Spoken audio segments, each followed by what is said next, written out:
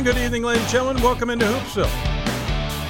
I'm your host, Dave McHugh. Hope you're enjoying your Sunday evening as we're getting ready to get there once again. Or we're on the air once again. Covering Division III basketball. If you got questions for us, you can always tweet us at D3Hoopsville, or you can use the hashtag Hoopsville. You can also join us on Instagram at D3Hoopsville, though we just kind of monitor the things there. We don't interact. You can also join us on Facebook, facebook.com/Hoopsville as well. Lots of ways to interact with us. Hope you'll take advantage of them. Please do not hesitate. Love to hear from you whenever possible, if possible, etc., etc., etc. So there you go. Hope we hear from you. You also email us, by the way, hoopsville@d3sports.com. Forgot about that. That's another way you can interact with us. Lots to talk about in Division III basketball as we run in towards the holidays. Lots of games not taking place for varying reasons. One, because they're not on the schedule, or the other reasons, COVID-19 roaring back and driving us all a little bit crazy. Lots of games postponed so far on this weekend. We'll get a look at some of that in a minute. If you wanted to see a game and you missed out, yeah, that's how they am. Those things are these days. We talked about it on Thursday. Lots of games are increasingly being called off, and we'll see. We'll see where it plays out. It's kind of a wait and see kind of thing, and I'm not sure where the influx is going to end. I mentioned this on Twitter. The timing seems to be related. I don't want to say it's because of Thanksgiving break, because if you go 2 weeks after Thanksgiving break, which is the usual kind of 2-week span they always say about the virus, we're 3 weeks after that now. But games started to get postponed about 2 weeks after. So the timing could be there. And then obviously those who are infecting others, that timing works out. So this could be because of Thanksgiving. So let's extrapolate that out. If that's the case, then we probably going to see something based on the holidays, right? So January is going to be prime season, as it were. I'm not sure how it's going to play out. We will certainly try and keep an eye on it and go from there. Lots of games obviously happening, and we'll try or not happening, I should say. As a result of that, teams are changing plans. It's just a wait and see. It is an absolute wait and see. So there you go. And I've talked to administrators. Listen, a couple of things to remind everybody about. If you are an unvaccinated student athlete, you are being tested 3 times a week. If you are a vaccinated student athlete, you are being tested when you're symptomatic. There are multiple reasons why we're getting such an increase in positive tests. One of them, some campuses are not as serious with the vaccination scenarios. There is one campus that I was told has a vaccination number of 30% on their campus. And there's others 90+%. That obviously is going to have an athletics team be in jeopardy. It is going to be hard to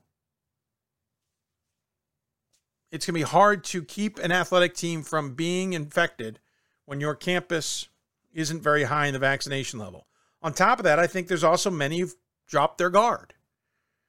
Listen, I was at the soccer championships, and Loras women's soccer was hurt pretty hard when 3 of their starters did not play in the semifinal against Christopher Newport in a game that Loras played pretty darn well. And most of those starters were out because of contact tracing, but a number of these individuals who are out for these other teams are because of positive tests. And so how long does this go? Well, we're going through this run, and there's probably we're probably going to see a lot of postponements, cancellations, whatever you want to call them, at least until late January. Would I like to see it sooner than? No, I don't want to see that, clearly. But that's just the crux of it right now. Schools are trying to keep athletics moving. They've got these plans in place. But right now, it doesn't look like anything better than what we have is going to happen. We're going to get cancellations and postponements, period. That's just how it's going to be. Sorry, if my volume is increasing, it's because I'm playing with the audio levels. After hearing the show last time where I screwed up the audio, I realized our audio levels were a bit low, so I'm trying to just adjust them accordingly to make them better for you. Anyway, so again, we've gotten a number of games that have been called off. We've had a number of games that have been canceled or postponed. I can go through the scoreboard here in a second. Let's see here. I'm just going to go through the scoreboard from yesterday if I can. We'll get back to today's scoreboard in a moment. Today alone, we had 4 games on the men's side, 1 game on the women's side called off. Yesterday, on the men's side, we had 1, 2, 3, 4, 5, 6, 7, 8, 9. Looks like 9 or 10 called off. And on the women's side, and remember, we're not even playing at a full deck of games. On the women's side, we had 5 called off. That's not even a full deck of athletic games. Basketball night, you could extrapolate out, that would have been 20 or 30, maybe more on the men's side that would have been called off. On the men's side, a lot of the games were against D1s as well. There was a bunch of, or non-D3s, I should say. But Averett continues to be, it seems to be an issue. My alma mater, who we talked about on Thursday, Goucher men's basketball, they were supposed to be playing Loyola on Tuesday. Loyola canceled that game so they could play Duke. The short end of that ended up that Loyola canceled and couldn't play Duke, who ended up playing Elon because of COVID tests. Well, Goucher then had to cancel its Eastern Mennonite game. Merchant Marine and SUNY Purchase didn't play. Edgewood and Illinois Tech didn't play. Wisconsin Lutheran and Aurora didn't play. On the women's side, no games of huge importance, and there's other games that didn't get it played that we may not fully realize. So we're going to have to be dealing with that for a little bit of time. And we're heading into the holidays, which means teams are heading home. If people are letting their guard down or aren't fully ready, when they come back, we might have teams that are going to have to call off games. And that's not talking about the schools that make blanket decisions with their athletics programs. And all of that is possible. And again, we're just going to have to wait and see. We've got the D3Hoops.com Classic coming up after a year gone. We didn't have one in 2020. We've got one starting on the 28th of December. More than about 3 dozen, or no, not 3 dozen. That's not right. 12.5 teams are coming, and we're gonna put more information out, I think, this coming week, and we're looking forward to being there. Hopefully, we can be there. Let's talk about games that have been played this week in terms of top 25 implications. There's some good ones in the women's side. We'll talk on the men's side first. One of the big games was today was Illinois Wesleyan and Wash U, number 4 Illinois Wesleyan versus number 15 Wash U. And, that game didn't go, I think, how many Titans fans expected it. Wash U defeated Illinois Wesleyan 71-61. So Illinois Wesleyan now goes into that Yeshiva game with another loss, and maybe both teams not playing all that well. A lot of people on Twitter, I didn't get a chance to watch it. I was trying to do some family things.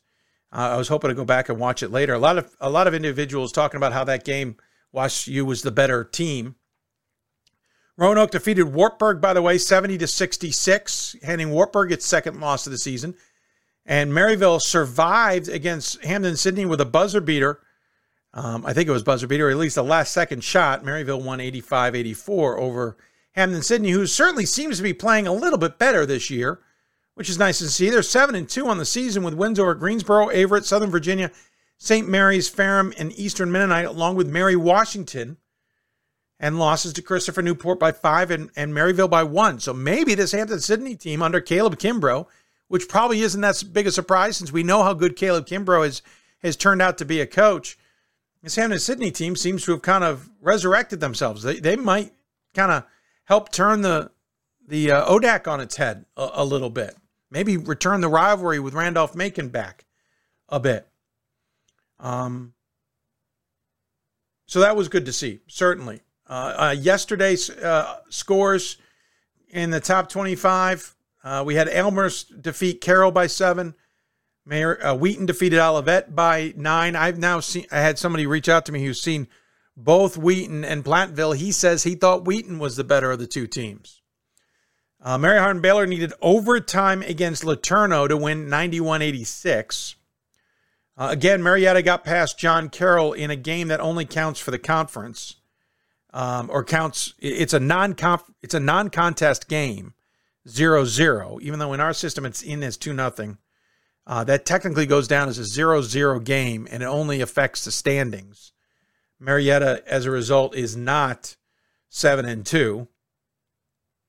They are 6-2. A little quirk with our system. We're going to have to check that out. La Crosse got past Crown easily. Anderson got upset Trine. Trine now with, 3 losses? Probably will come out of the top 25, in my opinion. Actually, I thought they were out of the top 25, to be honest with you. We may not have updated our scoreboard. I got to double check. Yeah, Trine did come out of the top 25. We just didn't update our scoreboard. Ha! Love finding our own errors that way. But Trine did take another loss, and they're now 5-4 on the season.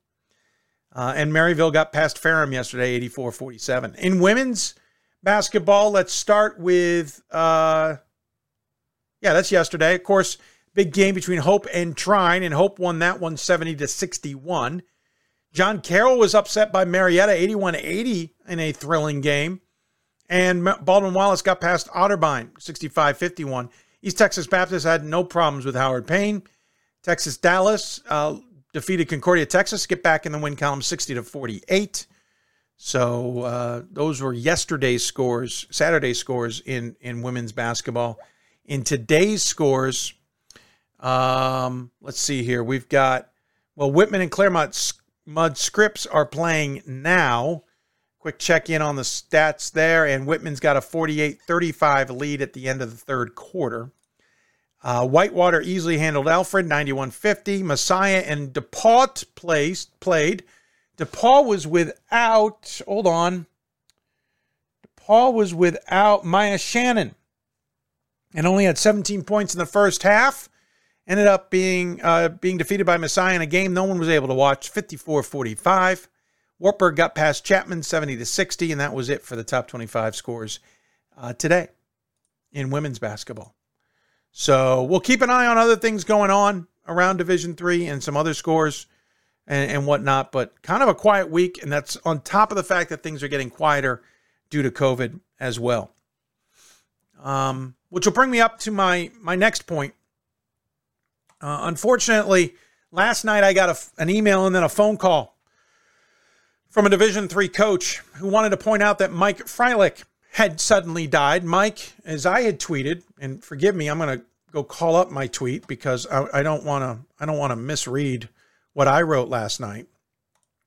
I wrote, sad news in the coaching fraternity. Mike Freilich of SUNY Oneonta, former SUNY Oneonta, LaGrange, Eastern Connecticut, and current Hartwick assistant died unexpectedly Friday.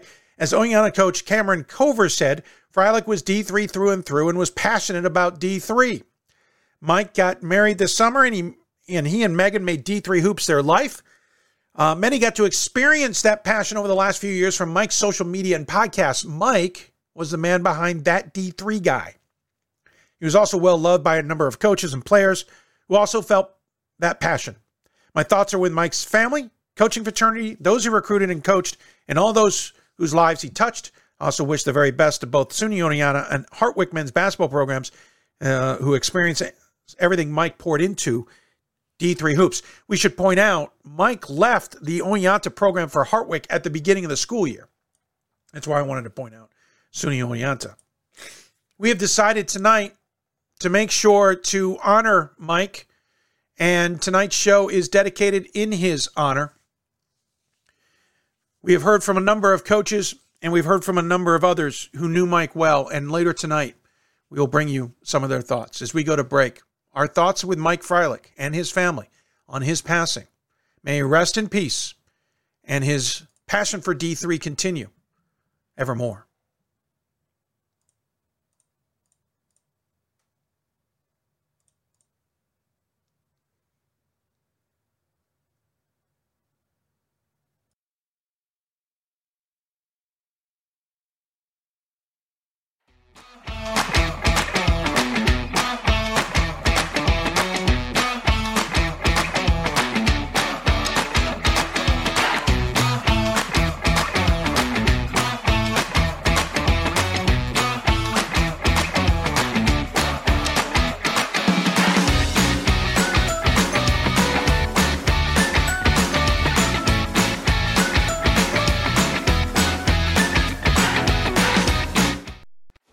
College basketball lives in Kansas City at the College Basketball Experience at Sprint Center. The College Basketball Experience is the place to get your game on. It's not a museum, it's an experience you won't forget. Discover the history of the game in the National Collegiate Basketball Hall of Fame, featuring the Gallery of Honor, Mentor's Circle, and Honor Theater. Suit up in the latest CBE logoed Nike gear at the CBE Hoop Shop. Elevate your game today and visit the house that college basketball built. Why NCAA Division III teamed up with Special Olympics, and in giving the gift of sport to those for whom it seemed an impossible dream, we are working to make this a better world. Help us keep that dream alive. You can make a difference. I did receive a non-athletic scholarship upon entering school. I got the presidential scholarship, which was huge for me. I think there's more opportunities for academic scholarships in Division III. I did receive academic scholarships. Just being involved on campus, being a leader, all those things combined kind of get me recognized. It's a great experience for me.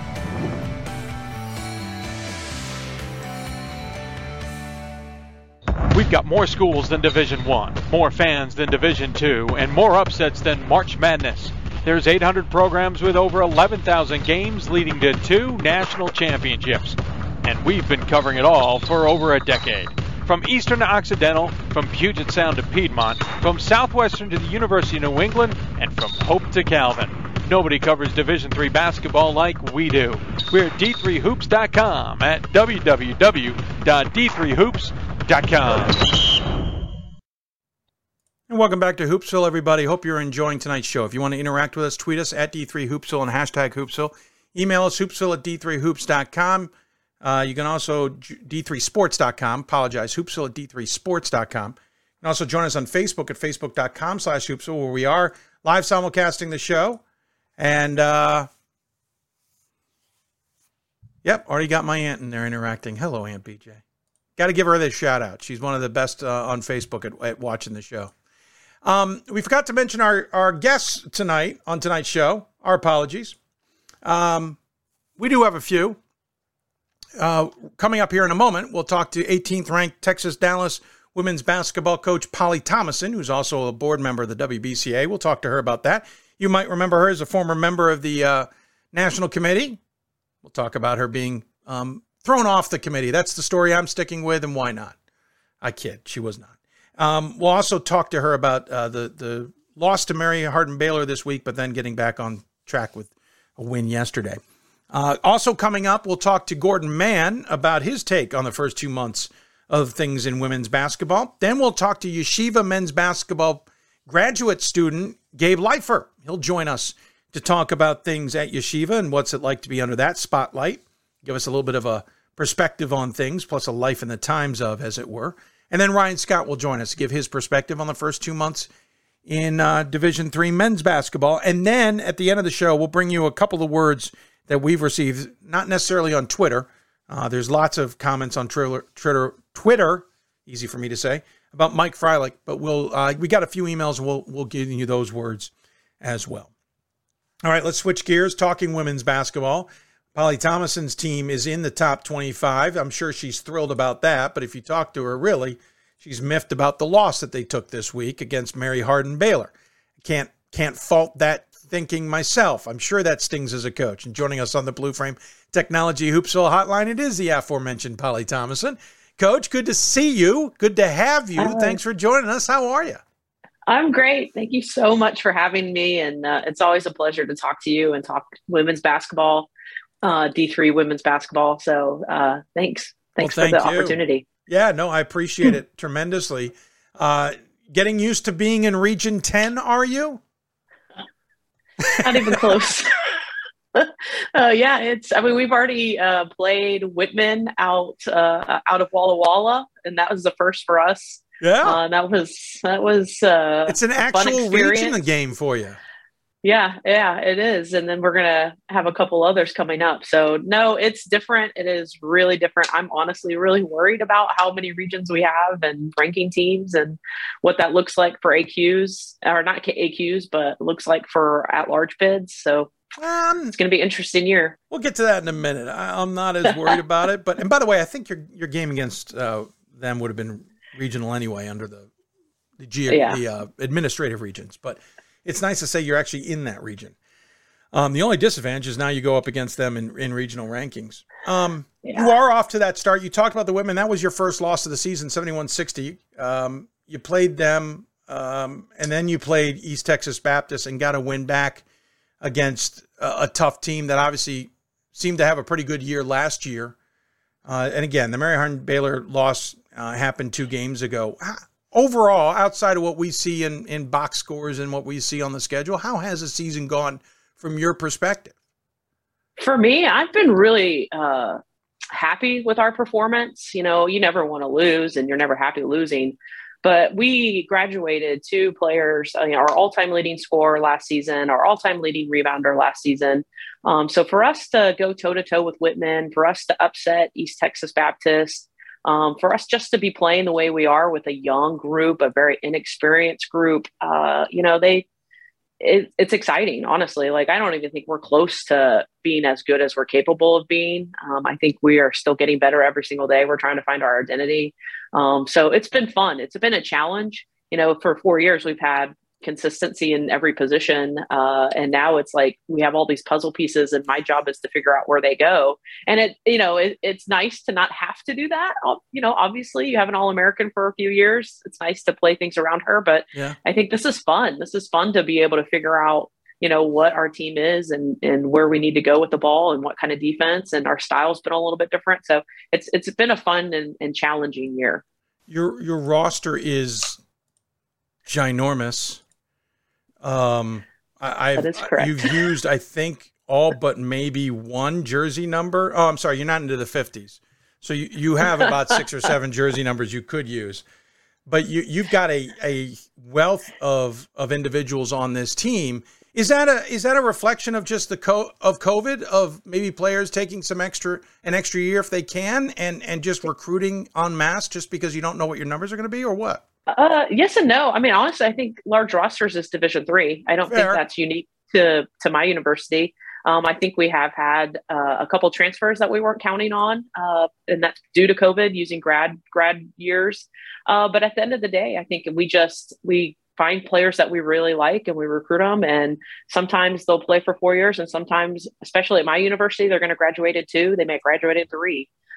So we just have to have a little bit bigger roster than I think other universities. I mean, I had a player a couple years ago who graduated in 2 years. And now she's a GA up in Michigan. So, that's just what we have high academic students. And so it's just part of our process as a coaching staff. Listen, rosters are big in D3. I get that, but you have 23, technically 24 on that thing listed online. That's a different conversation. You've got enough for literally 4 games to be happening simultaneously. Well, we do have a couple injuries, so we're not suiting out 24. Fair. I think is what's there.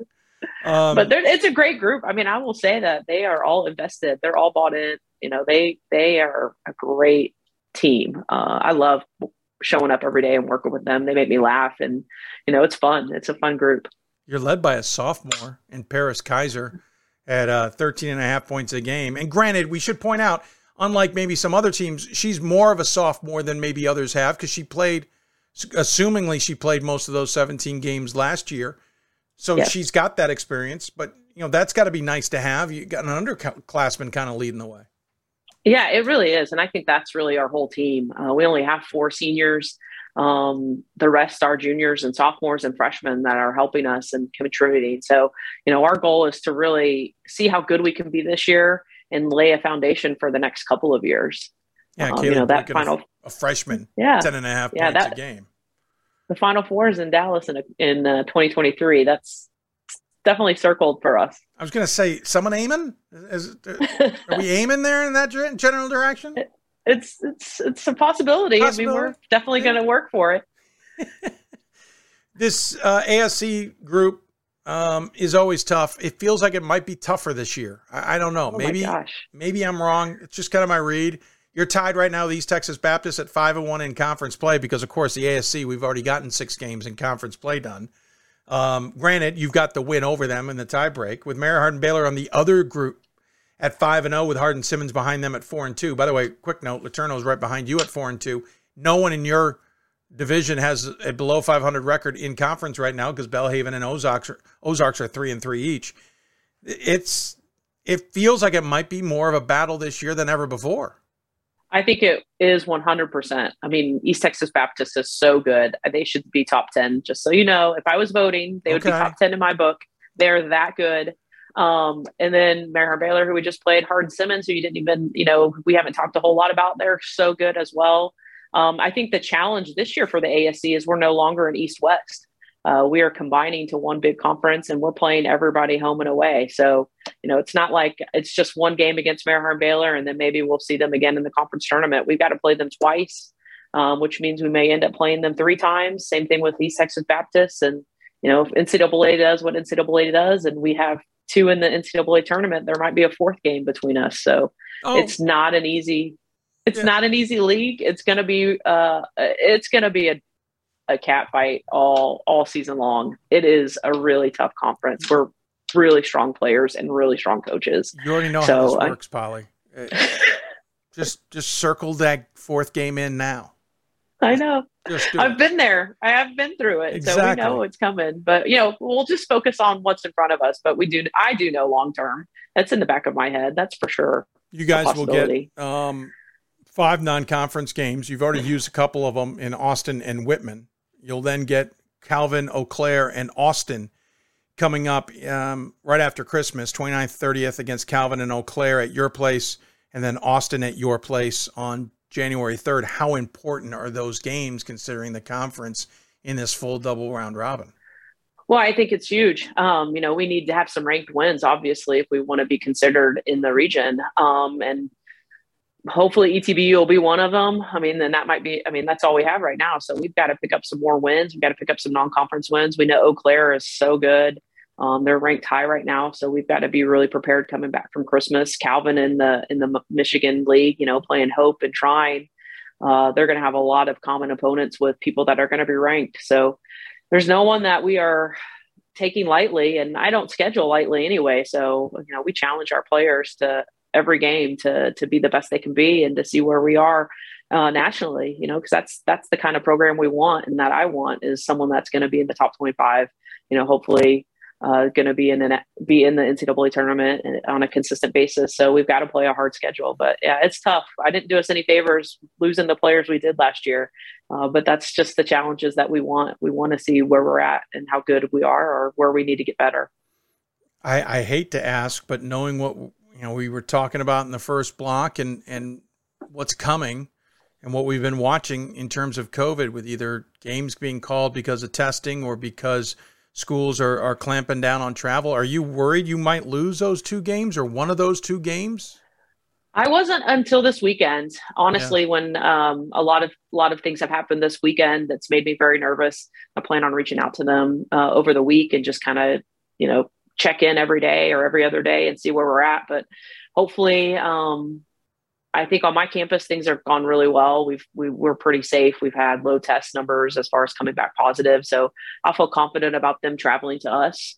But it's just going to be whatever their universities decide, obviously. But it is a big question mark But with the way our conference is, if I lose those 2 games, I'm probably still going to have a lot of strong in-region games, and I'll definitely have a strong strength of schedule. So at the end of the day, it is what it is, but I think our schedule is still going to be pretty good for us. I was going to say, would that set off alarm bells to try and fill in the gap as quickly as you can, or is it one of those you shrug your shoulders and go, there's only so much I can do here?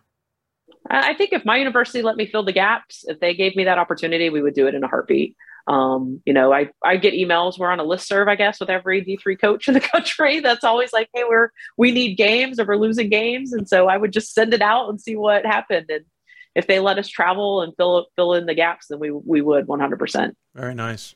Putting your former committee hat on, former chair of the committee hat on, you didn't really get a chance to fully get involved with all that before you were unceremoniously kicked to the curb because your time was up and, well, they already had somebody representing Region 10. Right. So you didn't get to enjoy it as much as you wanted to, but with your experience, obviously you know how to schedule, but more importantly, you lose those games. How hard does that now become for committee members with games lost that were probably going to be those barometers of common opponents and regionally ranked opponents and all of these other jazz?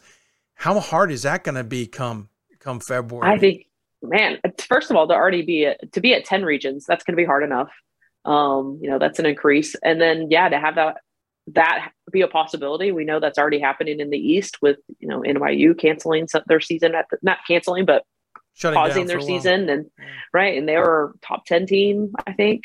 I'm glad I'm not on the committee, to be honest. That's hard. That's going to be a really hard discussion for them and for them to figure out. But I think they're in good hands with Megan and the returning committee members that were part of the conversations last year. And, Kelly Whitaker, I think, does a great job from the NCAA. So I think they'll do the best they can, but I would not want to be in their shoes because I think it's going to be tough. And there's going to be a lot of teams that aren't going to be happy because hard decisions are going to be made based on just the schedules that are there. I know from a national committee perspective, obviously it's a little bit more work when you have 10 regions because instead of discussing 8 regions, you're now discussing 10 in terms of making sure everybody's ranked out. Do you have other concerns, or is it just that workload you're worried about? I think it's the workload, but you're also ranking, I think this year they're ranking 20% of the teams in each region, which is a large number. That's a large number. So I think you're going more than 9 being ranked. And I think that becomes, it's kind of muddies the water a little bit, I think. You're talking about that many teams and that many regions. And now when you start comparing all the categories that you can compare at the national level, when you're talking about getting an at-large, like I just think it's going to be tough because there's going to be a lot of teams that have ranked wins that the strength of their ranked win isn't going to be the same as other regions. So I think it's going to make it a really tough conversation. We're allowed between a certain percentage, and they're taking the max percentage for now. We'll see how long that lasts. It's kind of like, I feel like it's a little bit like once ranked, always ranked. We all thought, oh, that'd be a great idea. Then we did it once. We're like, no, this was a lousy idea. We should never have done this. We'll see how it plays out. You're also on the board of the WBCA, Women's Basketball Coaches Association. That certainly brings with it a lot of responsibilities, and you were busy as all get out for the last few years on top of your committee work too, and coach and everything else. But how important has the WBCA work been, especially with COVID in the last 2 seasons, to try and keep everybody informed and keep things moving forward and all of that? Yeah, I think our WBCA, our organization has been tremendous as far as just providing resources for our coaches, whether it's financial resources, what to do with COVID, what to do with your teams, like in the downtime when you were all virtual doing those things. Like, I think our organization has just been awesome. Danielle and her staff are phenomenal as far as what they've been doing. Now it's like we need to make sure we're helping them by maintaining our membership, by, going to the convention when it's, this year and the next few years, because those are things that they need the coaches now to kind of help support the organization and make sure that it's something viable for the future and our future generations of coaches. But, I've always loved the WBCA. It's been something that when I was a student athlete, I was like, I want to be a part of that. I can't wait to be a part of it. Can't wait to, hopefully I could be on the board and serve in that way. So it's definitely a dream come true to have these opportunities and just doing everything we can to help coaches us at every level, from high school to pro, just be resources for them. And, the pandemic was, we're still going through it. It's such a tragic experience, I think, and unique experience that you got to have these connections and you have to have these other coaches that you can lean on and get support from. And I think that's exactly what the WBCA has been for all of us over the last 2 years. What is the biggest thing that D3 in terms of coaches is now dealing with outside of COVID? Obviously that's still on the forefront, but what is it that the WBCA or the D3 portion of the WBCA is trying to at least keep in front of its members, I guess is the best way to put it? That's a great question. And I think I had, so last year, I think the NCAA started with the women's basketball, they started a diversity initiative, and they've just started it with D1 athletes. And it was like one athlete per conference in all of Division I. We just had a conference captains meeting last week, and that was brought to our attention that just D1 has done that. And so now we want the NCAA to really start moving forward again to promote D2 and D3 and to have these opportunities for our student athletes, because the D1 student athlete, why they may go through some of the similar things as a Division III, our Division III athletes are very unique, and they need their own committee as far as what their needs are in that realm. So I'm hoping that that's going to be our next push. Obviously the All-Star Game is something big and dear to my heart that we hope that we can get it off the ground.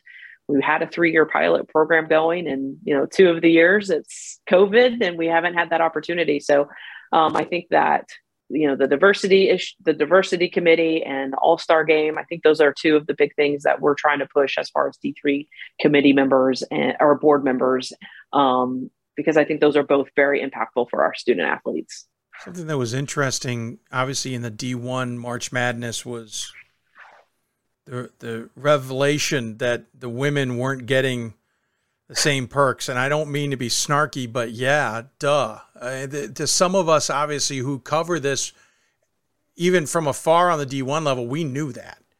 But what I always have, been confident in the fact that D3, we've always been, for the most part, pretty even. Whatever one gets, the other get, mainly because we don't get all the crazy bells and whistles that obviously the D1 men get. But out of that, and I'm not saying because of that, but interestingly enough, one of the things that came up in Division III was, listen, we need to have the women get the same CBS sports experience that the men get. That might have been the only exception to the rule, for the lack of better description, in Division III. And for those who don't understand how TV works, in occasions like this, someone's paying for it, and it's D3 who's paying for it. But it got approved that the women now will at least get their championship game on CBS Sports in some capacity. And I'm waiting to see the schedule to see how it works out. How big is that? Is that a significant step forward for D3 women? Am I making more of it than it really is? No, I think it's huge, because not everyone understands the quality of basketball being played at the Division III level. And I think this is a great opportunity. It's going to be on CBS, right? It's going to be not something that you have to find on your computer or that you have to have a link to get to. Like, it's going to be on CBS. So the best teams in our division are going to be broadcast across the nation. And I think that will be huge to high school students, middle school students that can see that Division III is a great place to play basketball. That it doesn't have to be just D1 or bust, that there is great teams out there, great coaches out there. So I think it's going to be phenomenal that our game gets to be broadcast in that manner. And it can only mean positive things moving forward for everybody. I think for everybody at our level and every university, because we are that good. Division III is phenomenal. And as you said, the second chance at a combined championship, the last was in Indianapolis, where Thomas More won the championship. It'll be 2024 in Dallas, shockingly, in your neck. 2023. Huh? Is it 2024? Is it 23? I cannot get the... I think it's 23. It is 23. Okay, thank you. No, I've gotten the number all botched in my head because I've totally lost track of everything. I had to think about what year is it right now. Right. Oh, so we're a year and a half from it. Okay, so that's closer than I thought it was. That's good because I thought it was that close. And when someone said 2024 to me once, I'm like, wow, that's further out than I thought it was. Of course, the men missed out, unfortunately, in Atlanta, but that is what it is. How important are those events? The one thing about the women's, Polly, is that it's all in the same building. Yeah. For all three of them. I find that better in many ways than the men. Yeah, I think so. I mean, you're going to the same location. I think that the coaches and the fans that are traveling, they don't have to worry about going to another site or another location. It's all in the same building. I was at Indianapolis and it was such a cool experience.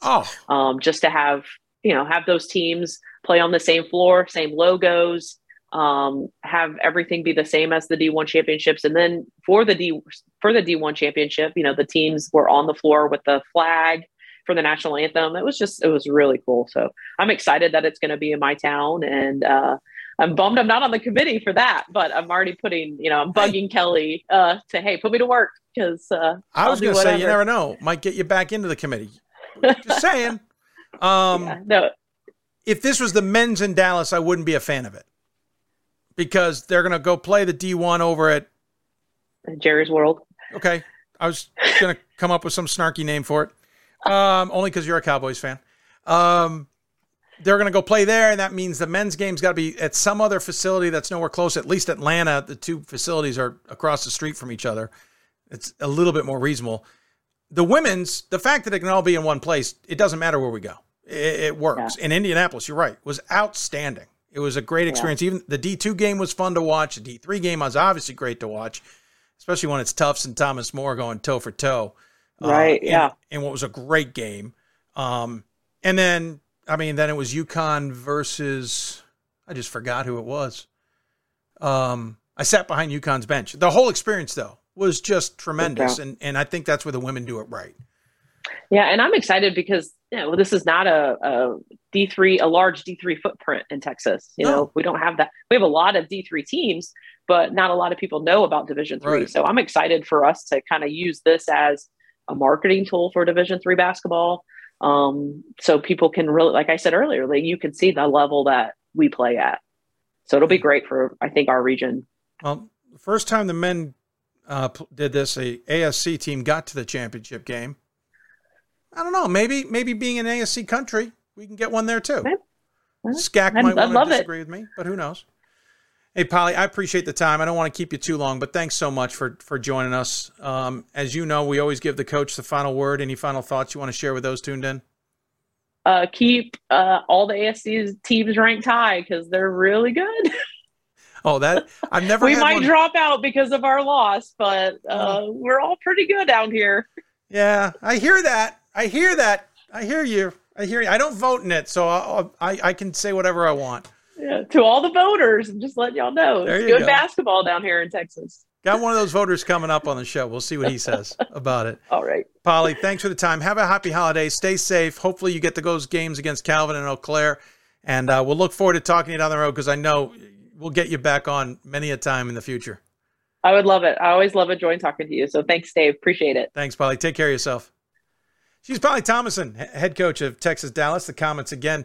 I just forgot their record, but Polly doesn't want me to remember the record.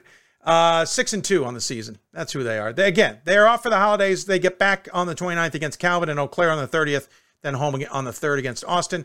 Real quick, score update. Aforementioned Whitman, they defeated CMS 64-50. That game just ended out there on the West Coast. We'll take another break. When we come back, Gordon Mann joins us, gives his take on Division III women's basketball in the opening couple of weeks or months of the season. You're listening to Hoops Hope, presented by D3Hoops.com from the NABC studios, and thanks to our partners at Blue Frame Technology and the WBCA. More after this. My name is Marcus Walker. I was All-State, won a state championship, a high school All-American, and played college and pro ball. I played because I love the game. I grind to be the best. I sweat because I put in work. I'm strong because I believe. When I want to bring it before game time, I come to the house that college basketball built, the CBE. No matter your skill, take it to another level. Elevate your game right here at the College Basketball Experience at Sprint Center. It's on us to stop sexual assault in any way that we can. To get a friend home safe. To never blame the victim. It's on us. To stand up. To make our community safe for all. It's on us. It's on us to look out for each other at parties. It's on us. To be more than just a bystander. To step up and say something. It's on us. All of us. To stop sexual assault. Learn how and take the pledge at itsonus.org.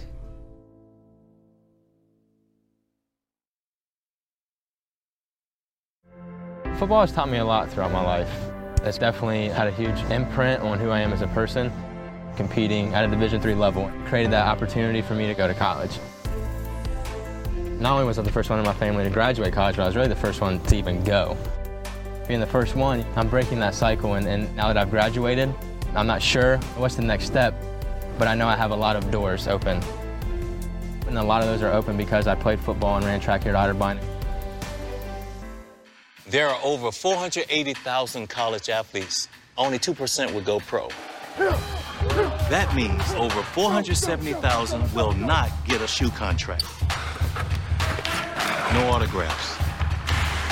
No private jets. No fan clubs. No Hall of Fame inductions. Instead, they will walk away with something much more valuable.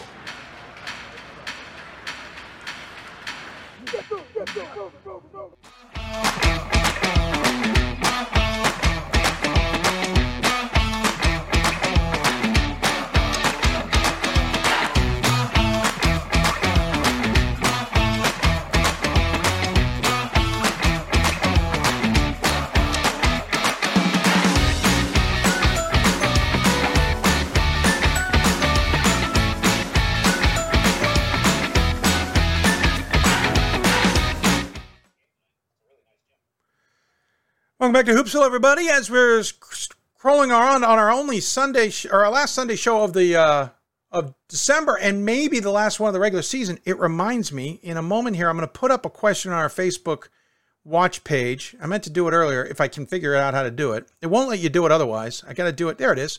I'll create a poll. We are trying to gauge if you think we should move the Sunday show to Monday. We've already gotten a bunch of answers on Twitter, and we're still got that one open a few more days on Twitter. We'll do it on this live stream on the simulcast on Facebook. It's the only way we can put a poll up on Facebook anymore. So we'll put that up, get your answers by the end of the show, see what you say. Maybe we can keep it going for anybody watching the archive just to see if maybe this is our last Sunday show for the foreseeable future and move to a Mondays. We'll figure that out as we move along. All right, staying with the women's basketball theme, the one person that certainly understands women's basketball better than most would be our colleague Gordon Mann at D3Hoops.com, and he joins us on the Blue Frame Technology Hoopsville hotline. Sir, good to see you as always. Hope you are well. Good to see you too. Interesting thing I've noticed in women's basketball, and I've tried to keep my finger on the pulse as much as I can, is the good are still good, but there's a lot of teams with I don't want to say question marks, but you just can't put a finger on whether they are going to be in that battle or not. Yeah, there's a lot of teams that are, some of them are kind of traditionally good teams that have shown flashes.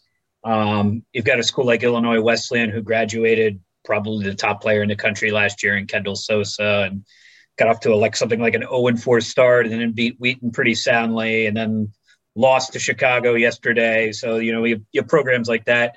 You have programs that have a lot of talent, but not necessarily a lot of depth. So Bethany Lutheran, really good starting five, beat Eau Claire at Eau Claire, beat Oshkosh, lost the two games after each of those, and then just lost to Stout and River Falls. So, Marietta looked bad against Baldwin Wallace, looked good against John Carroll. So, there is some of that. I think there's really only one program that looks, clearly elite. And then you have a lot of very good ones. Some of them are not tested. You kind of got to put all the NESCAC teams to the side because I haven't, they for the most part haven't played very many games, period, any against each other and not very many against very tough opponents yet. But yeah, it looks like it's this is starting to have the feeling like one of those years where Thomas More was really, really good and kind of crushed everybody in the first semester, played a conference schedule where they weren't going to be challenged. And, you kind of put a pin in it and say, okay, this team's probably in the national championship. We'll know in 3 months whether anyone is able to contend with them or not. Yeah. And this season is starting to feel like that. Speaking of which, and it just dawned on me the other day, and I keep forgetting to bring it up, the still defending champs in Division III They are, yeah. Thomas More. That's right. Which is just weird to think about because now they've applied to Division II.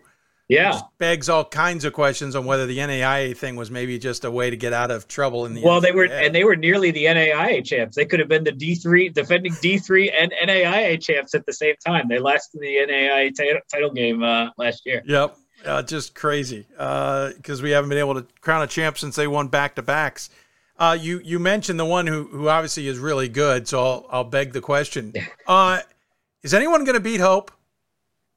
Nobody in the regular season, and there really was only two teams on their schedule that looked like they might have a shot. Baldwin Wallace was top 25. Trine is matches up with Hope so well, they just don't quite have the depth. I watched a game, most of it yesterday. Hope is really good, really long, really active defensively. They're really tough to score on. They remind me of some of those Amherst teams from a few years ago, which would, could shut you out for 10, 15 minutes at a time. That's how good Hope is defensively. If someone's going to beat them, Hope is going to have a really off night shooting. And they basically did yesterday. They shot 49% from the foul line. They were not good at all from the foul line. But Trine did not hit enough threes to win. And the big difference, I think, for Hope, they've got Voskuhl, who's excellent. They've got Schoonveld, who's excellent. They've got, a couple of other starters in Majerus, who's really good. But their second unit would probably be ranked in the top 10 in the country. And their second unit plays almost as much as their first unit, even yesterday. If you look at the minutes played, it's like 20, 20, 20, 20 all the way down the line, even through the second team. So in a game like Trine yesterday, Trine plays, Trine got decent production from its bench, but has to ride on its starters most of the way. They were down their starting point guard yesterday. But near the end of the game, Trine has a player go up to try and take a jumper from the foul line, and Voskuhl blocks it. And it's because Voskuhl has been playing 20 minutes and that other person had been playing 30 or 25. And then later in the game, really the nail in the coffin is Schoonveld gets free off an offensive rebound and lays it up and scores uncontested. Whereas that play 20 minutes earlier in the first quarter, the Trine player is able to box her out. But because she's now played 15 more minutes or whatever it is than Schoonveld has, Schoonveld's got the fresh legs. Yeah. So I don't know that nobody's going to be able to field a top 10 like Hope does 1 through 10.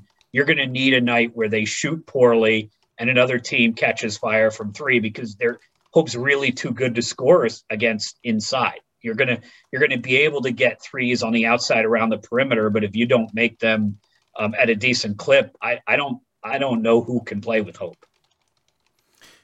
I was going to say it was scary enough when they all said they were coming back, but what's scary is how well they've been able to, despite that core group, have the depth and talent getting better at the same time without getting the playing time necessarily over those starters. And I think that's right. What is scary about them. Not only scary because they're deep, but scary that once those 4 do depart, they're just loaded still. There's no reload. There's no rebuild. No, and Hope has always had a really large roster. Like they're one of the few schools that has a full JV roster, plays a lot of games. If you look at the full roster with everybody on it, there's something like 25 people on that roster. And, it's like some of the better Division III football programs where with that amount of depth, they get a lot of junior varsity games. They get a lot of experience before they come up. But again, their second team, Veenstra, who I imagine is the sister of Jeremy Veenstra, who played years ago. I don't think it's his daughter. I don't think he would be old enough to have a daughter that age. Maybe it is. Meg Morehouse, who's Brian Morehouse's daughter, Claire Bagley. Their second team is really good. top 10, that might be, I know I said that a second ago, that might be an exaggeration, but top 25 is not. And I just think I don't know who can play with them. And nobody in the regular season. I mean, I don't see Trine going there and beating them at Davos, and then they're going to so that MIAA title game is also at Davos. A couple of years ago when Hope nearly lost in the tournament that never ended, they came out flat. Illinois Wesleyan played really, really well, hit a bunch of threes, and nearly had them beat, but Hope came back at the end. And I think we will probably see one or two tournament games like that where someone pushes them, to the limit. But just in terms of talent and roster composition, I don't know who can play with them. That's just a scary venture for anybody. I mean, I was impressed. Trine got within 9 points by the end of that game. And it was closer than that. It was a 2 or 3 possession game, but it never felt like Hope was going to lose that game. Right. And they've won 55 in a row. So maybe that's just, muscle memory now setting in, but they felt like they were in control the whole game. Obviously Yeshiva is flirting with the idea of breaking the Potsdam record of 60 straight in men's basketball. Do you think this Hope team can get to the 81 by WashU? Yeah, I do. I mean, I think, if I had to pick right now, I could certainly see them running the table and winning the tournament. Again, they could lose to somebody in the Final Four or the Sweet 16. But if they do, they only need 3 more wins next year. And they don't usually schedule super aggressive non-conference. I mean, they schedule well. They don't play terrible teams, but they're going to play like the best team in the NACC and the best team in the UMAC and the second best team in the OAC. Just look at their regular season record. It's phenomenal. The only team that's been able to beat them in the regular season, and it was 3 years ago, was Trine. Sure. So it's I could definitely see them getting to 81 or 82. The interesting thing would be, and it's a question that would probably only be of interest to a small number of people, how would you look at that in comparison to WashU? So WashU won 81 with a bunch of national titles. I was going to say, that's the quirk. Hope would win 81 with 1 national title, although you feel like if they would have had a chance, they would have had probably not 3, because the women who are on that team this year would not have played. They wouldn't have got a 5th or 6th year. But yeah, and it's sort of the same question on the Yeshiva side. If they get all the way through and break the record, do you view it as lesser than what Potsdam State did when they won national titles? Fair. No, you sort of have to. I mean, the fact that Hope didn't have those elimination games to face, and I'm not trying to belittle or knock it down. That's a real different beast. All right, so if Hope's won and they're number 1 until obviously someone beats them, who's number 2? Because I'll be honest, Whitman feels like an unsteady number 2. Yeah, I just was watching Whitman play Claremont Mudscripts, and I know Whitman has a 9-point win over Texas Dallas, which is a quality win. Whitman has 2 really good forwards, Kaylee McCracken and Corinne Baker. Their guards are pretty good. They play aggressive, but they're small. They're short. Yeah. And Whitman has that issue where, with the exception of the game against Texas Dallas and Austin, who's kind of in a rebuilding stage, everybody else is on their own island, right? Some of them are NAIA programs who we have no context for. Right. They'll play Santa Cruz tomorrow, which will be interesting. Santa Cruz is 7-1, but also playing teams in that Western island because they, in their case, they don't really have a choice. I think Whitman's good. I've watched a bunch of teams to say, okay, who's number 2? It could be Trine. I know Trine lost to Baldwin Wallace, but it could be Trine if you want to say that who has a chance to play Hope the best. I have Eau Claire number 2 right now. I know Eau Claire lost to Bethany Lutheran, but they have the best wins short of Hope by beating Simpson, who I have in my top 10, and Trine, who I have in my top 10. So they're the only team with 2 wins over top 10 teams on my ballot. Christopher Newport is a really interesting team. They're very, very fast. If you like margins of victory, they're going to beat teams by 50 points on average. Yeah. I think they would be teams look bad. Yeah, I think they'd be a really fun matchup with Hope because I think Hope could handle their pressure, but if they could ever get them to run with them, that would be a lot of fun. Yeah. I think those are – Simpson picked up a loss early this year to Eau Claire, but they could be number 2. Whitewater could be number 2. I think I think that's really interesting. And I mean, we haven't even touched on the NESCAC teams because, again, because of the roster turnover from 2 years and the limited games, I don't really know what to make of Amherst, Tufts, or Bowdoin. I mean, I have Amherst, I think, 10th, which is lower than I would normally have my top NESCAC team, because I don't know what to make of them until I you agree see with you. them play really each other. It's hard to know what to make of them. Well, it looks like Bates might even be in the mix now. That's true. I have Bates. I have 4 NESCAC teams on my ballot right now. I think that's one of 2 conferences where I have 3 or 4. I have 3 ASC teams too. I know it's early, but obviously it'll pick up in January. What do you think are the best conference races right now? So I think, well, you talked to Polly, and I think she's got probably the best one right now. You've got a bunch beast. Yeah, you've got a bunch like the NESCAC and UAA who haven't started and won't for a while. But for the one, and others, like I think the Landmark Conference race could be very good, but most of the teams have only played 1 game so far. So hard to say. The ASC race is really good. You've got Hardin-Simmons and Mary Hardin-Baylor on one side, and then you've got East Texas Baptist. You've got Laterno, who's pretty good. You've got Belhaven, who's even beaten some teams. That's a really good matchup. There are not a lot of teams left in that conference. There are a couple who are, good for a 40-point beatdown every night. And the style of teams in that conference, they play so it's defense predominantly. The scores tend to be a little lower. Unlike a couple of years ago where Mary Hardin-Baylor just had phenomenal athletes and could score 90 points a game, those games are all going to be in the 50s and 60s. So those teams are good. Those games are all going to be close. So that's a really good race. I think the CCIW race could be really good. I thought coming into the year it would be really Milliken, Wheaton, and then everybody else. But neither of those teams has really asserted themselves. Milliken had a rough non-conference schedule. Wheaton has looked great some nights and awful others. I think Illinois Wesleyan could be a factor in there. I think North Park, if they get healthy, could be a factor in there. Carthage has beaten somebody already. They could be a factor in there. I think the top 4 or 5 teams in that conference will be fairly compact. I think those are 2 really good conference races. Yeah, I can see that.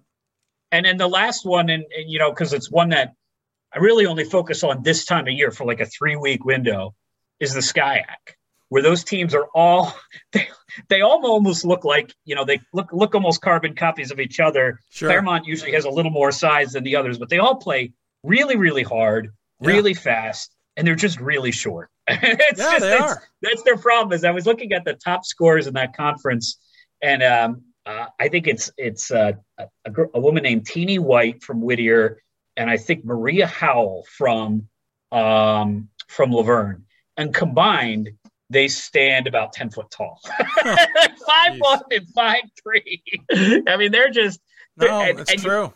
And that's just how they watch. But as a result, the talent is pretty evenly distributed across the top 4 or 5 teams. They're all pulling from the same market. Yeah, no, it's true. Yeah. And it's a really good race in terms of a lot of late finishes, close finishes, hard basketball. And this is the time of year when you think about the SCIAC, because in this 3-week window, they will play Wartburg, Amherst, Whitman, Tufts, all those teams who will, head west for warmer weather, or at the D3 Hoops Classic, you'll pick a couple of them up there. That's a good race. You got to stay up until 10 o'clock at night to watch any of the games, but that'll be a good race. Hey, the NUMAC race, I think, might be fun to watch this year, too. I think so, too. Yeah, Springfield and Smith, I really look forward to their 2 games against each other. Springfield's off to – it just feels deeper. I don't know. It does. MIT and WPI are both usually pretty good. Coast Guard's been okay. Yeah. That does feel like a deeper – and Babson should be good. I mean, Babson has won that conference most years. Right. And has 2 really good sophomores on it, so they should be I think I had Babson in the top 25 to start the year. I was pretty high on them. You're right. I think that will be a really good race too. Once it gets started, it's one of those that starts after January. And again, it's a little quirky that some of them play twice, some of them don't. And Yeah, because of the size of the conference, right? You could have, right. I haven't looked, but it's possible that Smith and Springfield will only play each other once for whatever reason. I think Smith and Springfield will play each other twice, but I think Coast Guard and them will only play once against most of them. And it's a little bit different. Not your traditional, not even your traditional ODAC type schedule. It's completely different. Hey, appreciate the time as always. I know you're busy around these holidays. I'm hopefully looking forward to seeing you in Vegas. Before I let you go, though, I am curious, what are you looking forward to as we cross into the new year? As long as games are getting played at a reasonable clip, what are you looking forward to on the women's side, other than the obvious? Can Hope stay undefeated? I think it will be fun to see. The NESCAC season is always interesting with the 3 teams, but it'll be interesting to see. I think if Bates can play with them. I think the UAA conference should be good. NYU is highly ranked. Or is ranked. I think they're the only team receiving votes, but it's been a long time since the Violets have been head and shoulders above the rest of the conference. A very long time. It's a really hard conference to win on the road. And, not to be grim or negative, but how many of those games get played? No, I don't even know. I'm with you. No, I'm totally with you on that. I had that exact question for a few people in the last week. Well, we asked Pat Yuckham on Thursday. Is he concerned about it? Well, hey, I appreciate it as always. We'll always leave the guests with the final word. Any final thoughts for those tuned in? I hope everyone has a happy holidays, and whatever your choice is at this point, whether you're staying home or you're traveling to see your family, I hope you have a safe and enjoyable holiday. Well said, sir.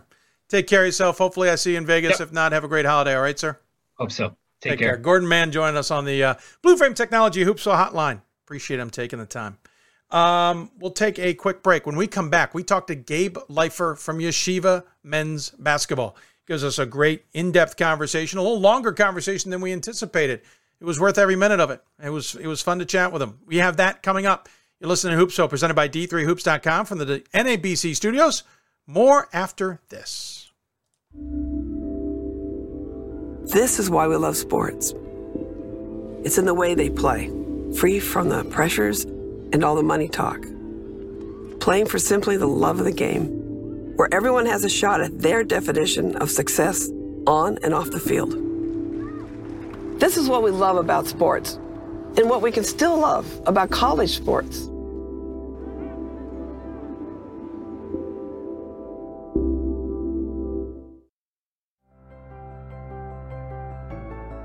It's on us. It's on all of us. And it's time to act now. It's on us to start the change. It's on us to be the change. It's on us. It's on Division III. It's on all of us to stop sexual assault.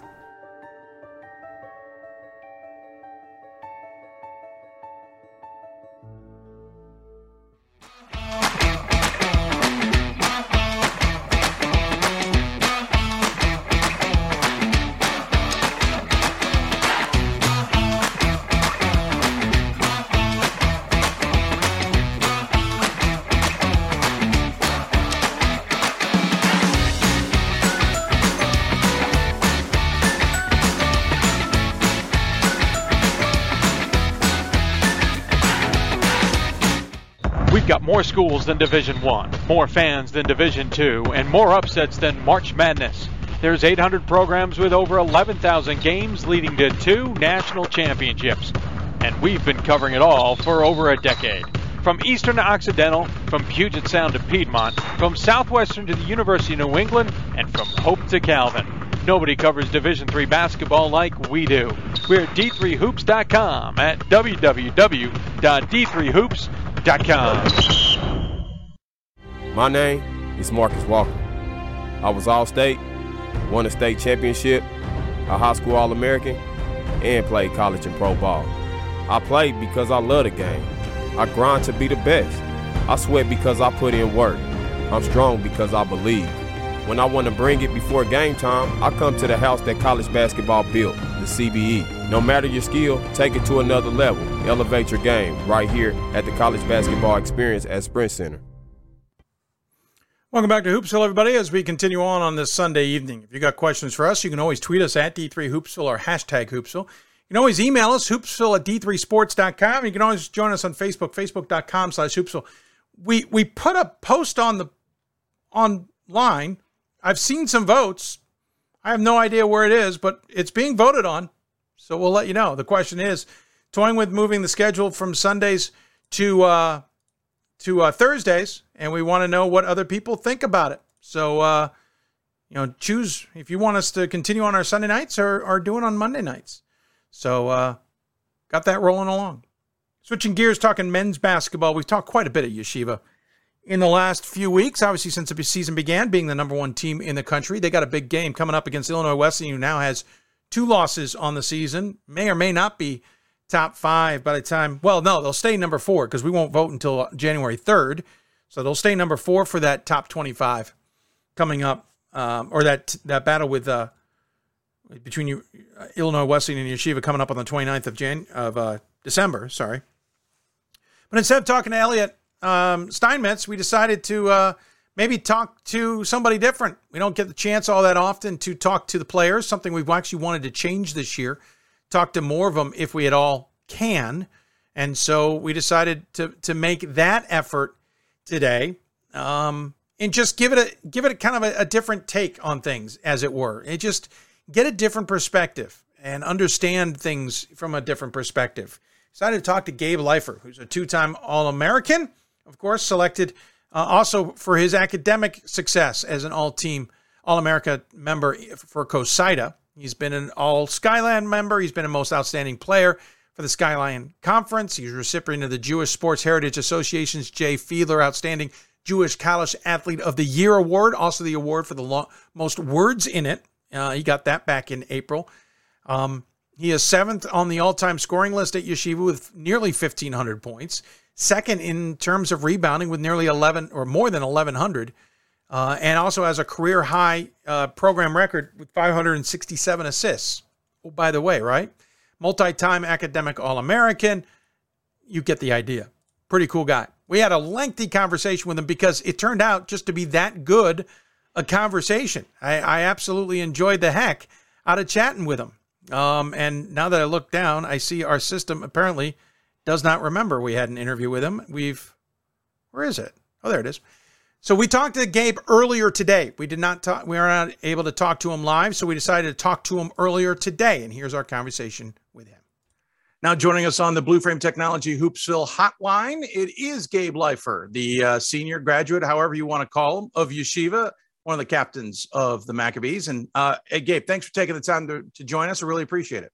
Thank you for having me. Love the show, and glad to be a part of it. Oh, thank you. I appreciate that.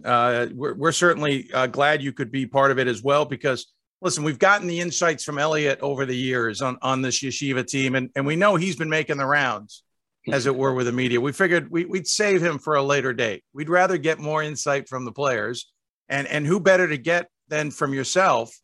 Well, first and foremost, let's just talk about the team and the season you guys are having. I know you guys had high expectations coming in. Are you living up to those expectations at this point? Right now, honestly, I don't think we are at where we want to be right now. We have a lot of expectations. It's hard to manage those expectations. And we also have a few guys in the lineup that are key guys. And although we played a few games last year and we're appreciative of the school to give us that opportunity that many other schools didn't have, we still don't have that chemistry that we had a few years ago when we were in the Sweet 16 and that got canceled when we were going to play Randolph-Macon.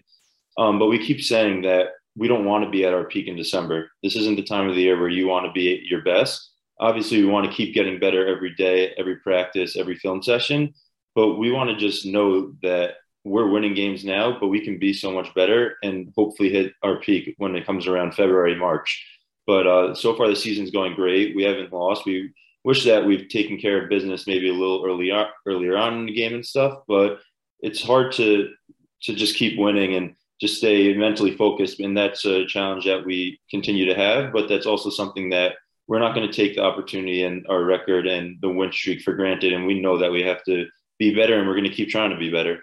Yeah, it's an interesting balancing act. You talk about the fact that you want to be better, you want to be playing better, but you also want to peak at the right time. while you're also balancing an historical mark here of a 50-game winning streak. Is there a yin and a yang there? I mean, is it okay to lose the winning streak as long as you guys are playing well in March, or is there also the pressure that you've got to be playing well now to play well in March? Yeah, so there's definitely that pressure where we know that we have to be playing well now before February, March. We don't want to just click then, but we also want to know that we have we like to know that we have so much more room to grow.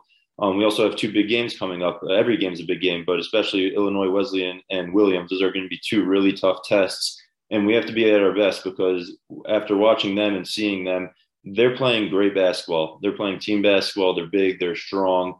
They're mentally focused. And those are 2 great teams. And we know that we have to be our best to be competing in those games. But I would say that when it comes to the winning streak, we like to focus it at 1 game at a time. And a lot of people sometimes say, oh, wouldn't you want to lose now? But we also talk about it in the locker room, like, if we don't lose now, why can't we just win 6 more games in March if we make it to the tournament? Like a loss can be good if you use it for the right way, but if we just keep winning, it would only be 6 more games. It'd obviously be very tough games, but we'd like to. It's not like we're playing for the win streak, but we also don't want to lose. We're not okay with losing. We want to just keep winning 1 game at a time, and if it builds to a record-setting win streak, then we'll be more than happy to be a part of that. Sure. I can't imagine anybody who wouldn't. When you look at this also, you guys are smart enough, and I know you've been around the block enough. Is there also pressure to understand that these out-of-conference games maybe mean more to you guys as a program than they do to an Illinois Wesleyan or others who can absorb a loss or 2 due to the fact that their conference is going to kind of help their resume, as it were? And honestly, the Skyline isn't going to help as much as you would want it to. Is there added pressure with that? Is there a talk of that, or you guys just kind of brush it aside? So we understand that these games, in terms of NCAA March Madness criteria, making the tournament if we didn't win the conference, we understand the meaning of these games, but we also understand that why not try to win? Like, yes, we're going to try to win these games, but we also still got to win the conference. We don't want to put our season and everything that we've been building over the past few years at chance because we didn't win our conference. We want to win every game. Right now, our main goal is to beat Illinois Wesleyan. That's our next game. That's what we're focused on. We're focused on the conference. We're focused on the tournament, but we don't want to get ahead of ourselves. We want to just focus on 1 game at a time. And we haven't even started talking about Williams yet. We know that they're there. We know that they're right after that turnaround. But Illinois Wesleyan's the next game. We're focused on practice tomorrow and this whole week. We have a week to get better, a week and a half to get better, I believe. And we're just going to continue to do that. And we understand that our strength of schedule, I'm not exactly so familiar with how the whole process and criteria works for the NCAA tournament, but I know that SOS is a big part of it.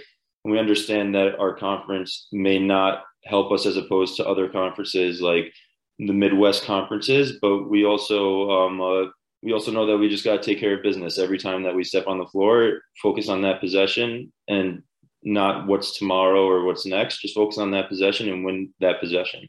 Give me a little sense of Illinois Wesleyan, who you got, as you said, coming up first before then taking on the East of Williams.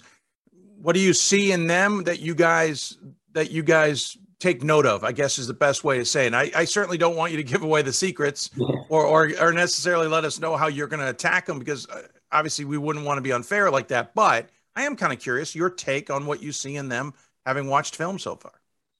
So they are a mentally tough team. They're extremely well coached. They're prestigious programs. I mean, Illinois Wesleyan, how many times have they been in the talk for winning a national title? And how many times have you heard Williams and Duncan Robinson and players like that have gone there? These are 2 top programs in Division III basketball that have consistently and historically been great. We know that they're mentally tough. We know that they're going to be more physical than teams that we've played so far. And the only thing that we can do and control, and they're also bigger than some teams, and they've got 5 players that can play, and it's not just 5 players, it's their bench. They've got a ton of size, ton of shooting, ton of athleticism, and we just know that this is a year where we have the same depth as other teams. We have the same shooting as other teams, and we've got the same size as other teams. And in Yeshiva, you usually don't have the same size. So this is a unique opportunity, and we just think that we just have to match their mental component of the game and just be as tough as them, and not just be as tough. We want to be tougher, but we know that they're tough and they're going to be physical, and we just got to stick as a team and play team basketball. And if we believe that if we do that, then we can compete with anyone in the country. Tell me a little bit about your team. What is your strengths? And if you know them, what do you think the weaknesses are for the squad? Our strengths are that we have, I think, 15 guys on the team, 16 guys on the team. And I would say that although, like, yes, people have crazy stats, breaking crazy records, I think no one really cares about it. Obviously, it's nice to be recognized, but I know that everyone would rather score 8 points or 6 points and win by 30 than be the guy who's scoring 50 points and lose by 3, even though it's a close game and you could say, like, oh, he needed some help. I think everyone would be happy to sacrifice everything that their personal accolades in order for the team accolades. And I think that's a big strength of our team. And also, I think that sometimes we have so much talent and it can be a little bit of a weakness where it's just normal for guys also to sometimes they feel like they're not so involved in the game. And just like managing everyone's personality, sometimes when you have too much skill, it's not so easy to mesh and just to figure out the ways that everyone works. But I say that because it could be our biggest weakness and it could be our biggest strength, because if we compile everything together and we really look at each other as a team and we have open conversations all the time between our team about what we see and how we think we can be better, and that trickles down the whole way and everyone's unselfish. And I think that's why that makes us who we are, and we've been able to win and be on this winning streak. Tell me the difference between this team now and the one that was, on the doorstep, literally getting off the bus to play Randolph-Macon in 2020. What's the difference between you guys then and now? So it's a great question. Everyone always says, is this the best team you've been playing with, or is 2-3 years ago the best team you've been playing with? And I always say that they're so different, but they're both so good. And I'm happy that I could be a part of them, and the players and the personnel. I'd say that a few years ago, we had, I would say, less skill guys. And because not everyone was also so developed to the player that they are today, we'd have less skill guys and more guys that were focused on one job, which is why, like, we were very consistent throughout the year.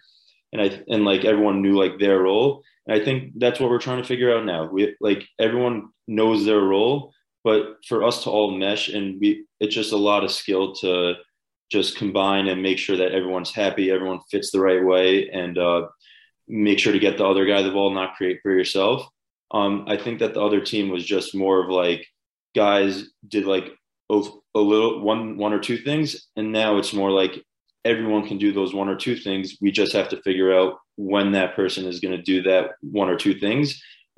Every night it's different. Some nights, if they're going to go like box and one on Ryan, it may not be his night if they're going to be double teaming him, and he's fine with that. And he knows that if they're double teaming me, I'm going to get the other guy the ball. And that's why I think makes especially Ryan the player that he is, and he's scoring all these points even with these defenses, but it's just because he's letting us get him the ball. He's not going to work for himself to get the shot. He's working for other people. And we have a philosophy that if you screen, you're open.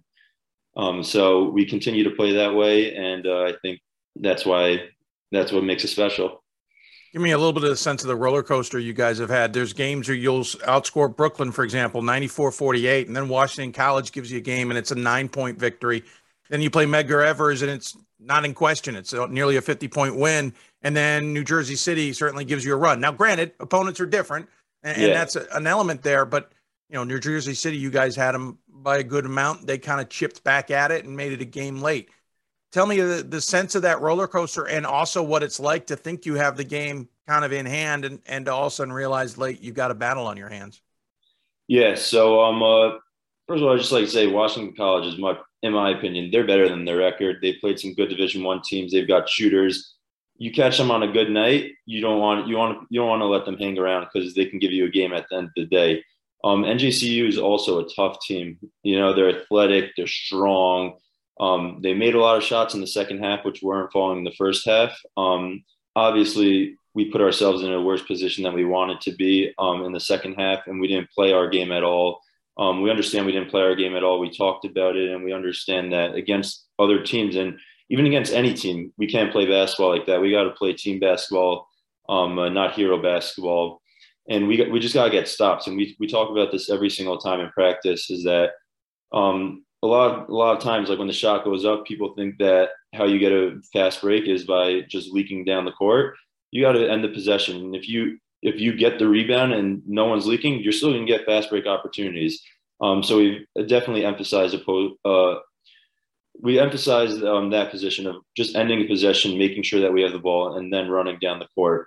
But those were two good teams. And listen, we would have liked to have been up more, but also against NJCU, I said in the locker room during the halftime, I said to the freshman and sophomore, I'm like, you guys haven't had a season last year and not so many close games this year. We've been up 20, 30 in halves before, and teams come back, especially on a road game against a road team. The crowd can get behind. All they need is a quick 6-0, 8-2 start in the run in the second half. And then they think that they have life. And then all of a sudden we start looking at each other because it was so easy in the first half that all of a sudden we're like, wait, what do we do now? So I think that that's something that we have to work on, is to just be together and just like take a deep breath and recognize that we're still up. And we can't start pointing fingers. We can't start going away from what we go from. Take the punch, absorb the punch, and let's punch back. That's the mentality that we need to have, and that's what we try to work on. Tell me a little bit about Elliott's offense. Many have described it as a motion offense to the nth degree. Got to be really cerebral and understand what you do. I compare it a little bit to maybe the triangle offense that the Chicago Bulls had made so famous, that you have to know what you're doing maybe 3 steps in advance. What's it like to be playing in that system? And do you find it still challenging now in your, 4th or 5th year playing? I find it more challenging just because of the different personnel, honestly. Like I was used to playing with Donnie Katz, Simcha Halper, Bar Aloof, and I was used to playing with them, and now I have to get used to a whole new personnel. But I love the team that I'm playing with, and it's fun. It's great. They make my life easy. I know that if I get the ball at the high post and I just swing it to the wing, they're going to make that shot. I know that Opek Reef's going to be cutting back door. They make the game really easy for me. I love it.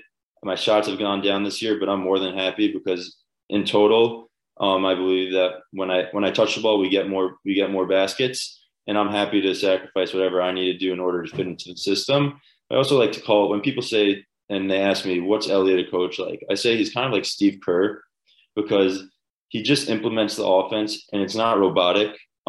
It's to make a read and set a screen and to get the other guy open. And also Steve Kerr, he has the talent. We've seen him coach with Steph Curry, Klay Thompson, Draymond Green, Kevin Durant, and he kind of knows, he just manages that talent. And I think that's something that makes Elliott so great, is that he manages our talent. And also we talk about us giving up our ego. He gives up his ego even more because he doesn't overcoach us. He understands that he needs to let us play. And listen, he'll call timeouts and be like, hey, what the heck are you guys running right now? We can't do this. Well, I don't know. This isn't our offense. This isn't what we do. Why we go away from it? Why we get bored of getting easy buckets every single play? We just had three times where we just hit the post guy and we got a basket. But why aren't we going there anymore? So he's kind of that guy that just calms us all down and points out the easy stuff. He doesn't, and it's not over coaching. I think that's what makes him so great, is that he just points out the easy and the simple stuff when other people may get caught up in the moment. He just keeps us under control. He controls our emotions and he lets us play our game. Speaking of Elliott, I'm kind of curious, back when you were looking to go to college, first off, was Yeshiva on your radar? And second of all, what was the recruiting pitch from Elliott? So I had other offers, and I always know I love this Twitter banter about why D3, and I love D3. I think it's a great place. I think there are so many amazing athletes, so many people that can be playing at such a higher level. And I played against people at higher levels, and I'm like, listen, you wouldn't even be playing in Division III. So I just love the competitiveness of D3. I love the D3 community. It's amazing. It makes it fun. It makes it close knit. I feel people personally, as opposed in such a larger picture. So I love Division III, and Elliott just kind of made the pitch to me about, listen, at YU, you can be observant. You can do whatever you want. You don't have to worry about playing on Shabbos. And also, why would you? He's like, you're a great player. He's like, I think you could play Division I. But let's be honest, it would probably be a year or two, and then you would have to work into the system, and then it would probably be that they may get a freshman who all of a sudden is their next big priority because they have so many recruits that just come in. So would you rather be there, or would you rather try to build something special at Yeshiva? And I'm sure everyone who follows Division III knows our fan base, and it is fun to do what we're doing with those fans behind us and the fans that come to the games. I'll be walking in a community in Long Island where I grew up, and everyone knows about us. They talk about us. They say, I want you to know how great role models you are. And I think that just what makes my experience in Division III, and especially at Yeshiva, so special, is that you feel like some schools you could feel like, oh, you're just there to play basketball 4 years. It's fun. You love it. Maybe you want to win a few championships, but Yeshiva, you feel like really a part of a greater community. And I love it. I'm so happy with my decision, and I can't wait to see what we do this year. It's a good recruiting pitch for somebody else who might be thinking about it right now. I'm kind of curious also what led you to decide to come back. I think it seems obvious on the base level. Sure, he wanted to come back. Of course he wants to come back. He wants to play with Ryan. He wants to win a championship. But in your life, it's a lot more complicated. We'll get to that in a second, but I am curious, what kind of drove you to make that decision to come back for this year? What drove me to make the decision, and like you said, it's simple. Obviously, there's a lot of logistics that went behind it to making it work, but it's just the opportunity. We have a chance to be the best team to play in Yeshiva University history. We have this is the best chance that right now they've had in their history. And just the players around, they make it enjoyable to play with. I love my team. I love the coaching staff. It's just enjoyable. And the opportunity that we have with the personnel that we have kind of made it a no-brainer. Obviously, the logistical things had to work out, but it was just such a great opportunity that in 20, 30 years, if I look back at it and I was like, oh, I'm so happy that I took that year off, I don't think I'd ever say that. Even if, let's say, I think we'll accomplish what our goals are, but even if we didn't, it's just the opportunity and the relationships and the lifelong friends that you build and all those memories and stories. It's just, to me, it was a no-brainer. Some of those logistics, you're married, which at Yeshiva, from what I've gathered, kind of like BYU, not that surprising for students to be married late in their time there, but you're also doing other things, and you have to kind of balance not only the religious side of it all, but obviously the personal side. Give us a little glimpse of a day in the life, I guess, with Gabe. It's tough. When I tell people, sometimes they get tired just listening. I'll walk you through a Sure. regular standard day with everything a busy day. It's not every day like this, but this is probably, I'd say, 50% of the days. We'll have practice at 6:30, which, because I'm living not on campus, I have to wake up at 5:30 in order to get there. So, and usually we'll have a game the night before. So if I'm only getting home at that time, that means I'm not going to sleep too early, and I'm waking up at 5:30. So wake up at 5:30, go to practice. After practice, I'll go and pray. I'll go to the morning prayers. And then after, I got to run home, take a quick shower, and get to the office where I'm currently working, which is in Midtown. So I have to take the subway back to the Upper West Side and then back to Midtown. I'm in the office on a good day from 9 to 6. Sometimes it's much later, and that's just what I got to do. That's what I'm up to in life now. I need to be equally as committed to work as I am to basketball and everything else going on. So I'll be in work till 6. I'll go home. I'll have dinner. I'll relax for a little bit. But then I'm also in a real estate master's, which is asynchronous. So it does make it a little more manageable because it's just getting the work done by certain dates. So I'll get my work done. Probably take an hour or two, not per week, but like per night. And then I still got to study for my CPA, which is a lot of fun. So it's a long day. It's exhausting. Some days where I get to games, I'm just like, oh my God, I don't know how I'm going to do this. I got to muster up that energy and figure out how I'm going to do it.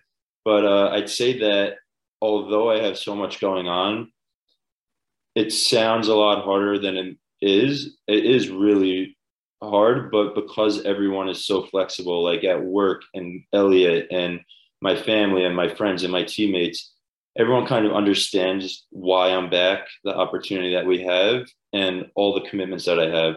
So it's easy because everyone's a little flexible in that way.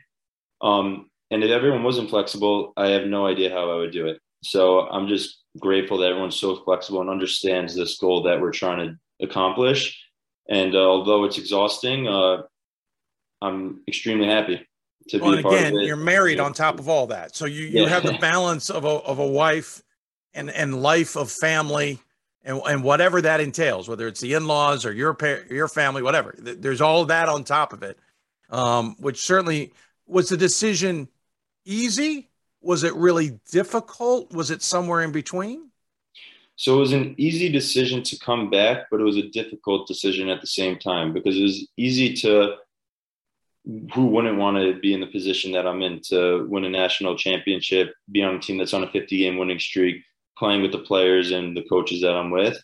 But at the same time, it's not the easiest decision when you're done with undergrad and to have to balance all this. And listen, basketball is not going to be my future career, playing basketball. I have to work on my business, and I have to succeed in that and start to build my resume and portfolio when it comes to business. So it was difficult in the sense that maybe I was debating, is this the time where I'm supposed to move on? Is this the time where, maybe I have one more year, try to balance it a little? So I went back and forth, spoke to a lot of different people in my close-knit circle, coaches, players, family, everything. And I'm back. So that obviously explains where my decision went and what the result was. But it was easy in the sense that I just wanted to be here, but it was also difficult in the sense as, am I supposed to be here? It's interesting you talk about getting to a game, and I don't know how I'm going to do this. First off, you've had 7 career triple-doubles. One of them that jumped out at us this season was against Washington College, where you were 3 for 6 from the floor for 10 points, but you had 13 rebounds and 16 assists. On top of that, 3 blocks and 4 steals. That is an insane stat line. Forget the points. It's the fact you had 16 assists and then also, by the way, 13 rebounds. Granted, the assists are nice when you got guys like Ryan Terrell and others who can score when you give them the ball. But how do you describe your role on the team? I guess my role on the team, one would be to be the old guy in the room, the old player who's been there for a little bit. I thought that was Elliot. Yeah. Yeah. But as a player, I'm kind of that vet. You know, some may call it the Andre Iguodala of the team. The guy who's just going to be in the locker room. He knows he's been through many different experiences, being up, being down, arguments, kind of just the guy who's going to calm everyone down. But like I was saying before, I'm playing with such great players that although I made 16 assists, I'm only passing it to them. They're still the ones making the shots. And I love passing it to them. I love hitting Ryan cutting. I love hitting Opek cutting, or Eitan Halpert for a 3, or Jordan Armstrong with a post touch, or Matan Zucker or Oren Vitesh. We have just so many guys at D. Markovic. I don't want to leave anyone out, so I'm going to stop there because there's more people to be said. But it's just, I get them the ball in positions. That's what I try to do. I try to get them the ball in positions where they're ready to score.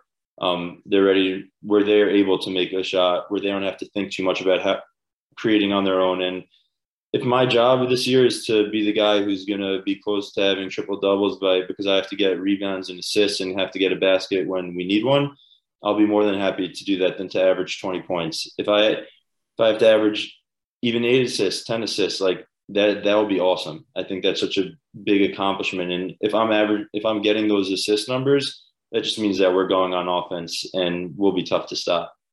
I mean, you've only got 113 assists on the season. I think you've got that one pretty well in hand so far. Listen, I really appreciate the time. Speaking of carving out of your day, you've added this to it, and I really appreciate the time you gave. I do want to ask before I leave, what's it like to be the number 1 ranked team on a program that doesn't have that kind of history, but on top of that, as you described, a fan base that is worldwide, that is, I don't know the right term, but definitely diehards. Yeah. Fanatics. There we go. Perfect. I think some of their Twitter handles have Fanatics in their Twitter name. I believe they do. So, it is great. I'll be honest though with this, and we say this all the time, it's much harder to stay number 1 than to get to number 1. And we say that if we're only maintaining our number one spot, we're not doing better. Because if we're only trying to keep that number one spot, that means we're falling. If we try to get better and better, and it's hard to see what that next step is. I guess you can fight to get the unanimous number one vote and the more number one votes. But when you see the numbers staying the same, it's hard to keep going up and focusing, because there's no measure. Like if you're number 10 and you keep slowly moving down to a higher number, like 5 or then 2, and then you try to get to 1, there's a lot more motivation to have there. And we talk about this all the time, that we gotta not try to stay number one. We got to be the number one team, and we have to show everyone that we're the number one team. And it's not you guys haven't played the toughest schedule or that. We want to make everyone believe that we're the best team in the country, and there's no reason why we should be an underdog in every game, in any game. But we like being an underdog. We think it's more fun to play. You got some house money to play with. But we love the opportunity that we're in. We're thankful to everyone that's taken the time to watch us and everyone that supported us and followed us over this past few years and be a part of this journey.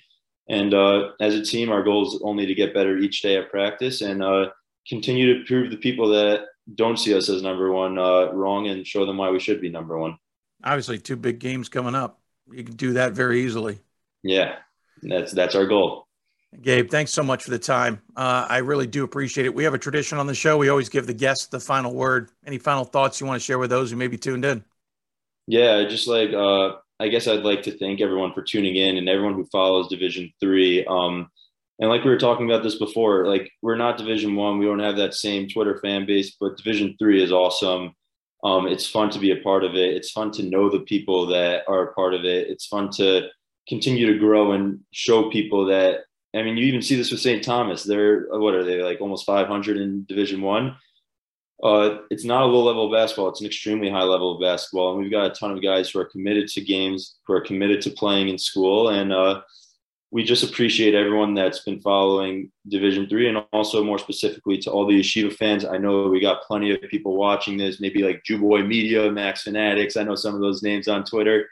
Continue to support us. We love the fans. We hope that everyone stays safe so that we can continue to have fans. And hopefully we'll all be talking later in March, and we'll be celebrating something great this year. Well said, sir. Congratulations on what you've accomplished so far. Appreciate the time, and take care of yourself. Thank you so much.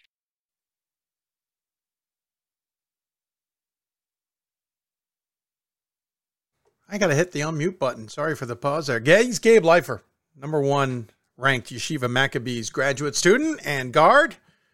Pretty impressive chat with him, and I appreciate the time he gave me earlier today to talk. Of course, that was before Illinois Wesleyan lost to WashU. Doesn't change the fact that that's a huge game coming up between Yeshiva and Illinois Wesleyan, and then Yeshiva and Williams the next day. Big games. Should be great atmospheres. Bob Quillman is supposedly going to be at that game. I know he was at the WashU game. And I think our own Ryan Scott will be at that at least one of those games, maybe both. You know what? We'll find out next. Ryan will join us here on the show to talk about his takes of the first 2 months of the season, and especially in men's basketball, and plenty more.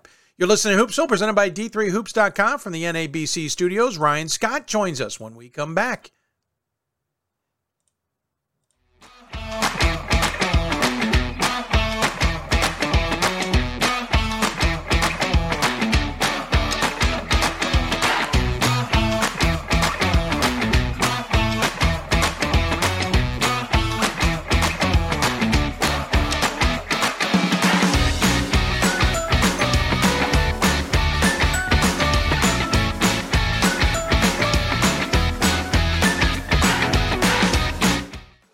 College basketball lives in Kansas City at the College Basketball Experience at Sprint Center.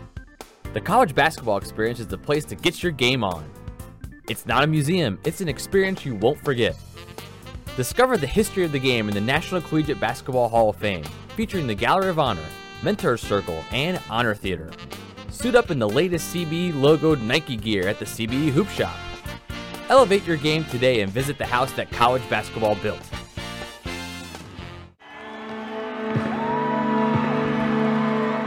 Great moments are born from great opportunity. That's what you have here tonight. That's what you've earned here tonight.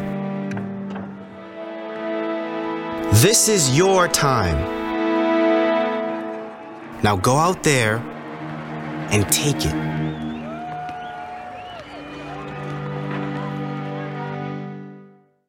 We've got more schools than Division I, more fans than Division II, and more upsets than March Madness.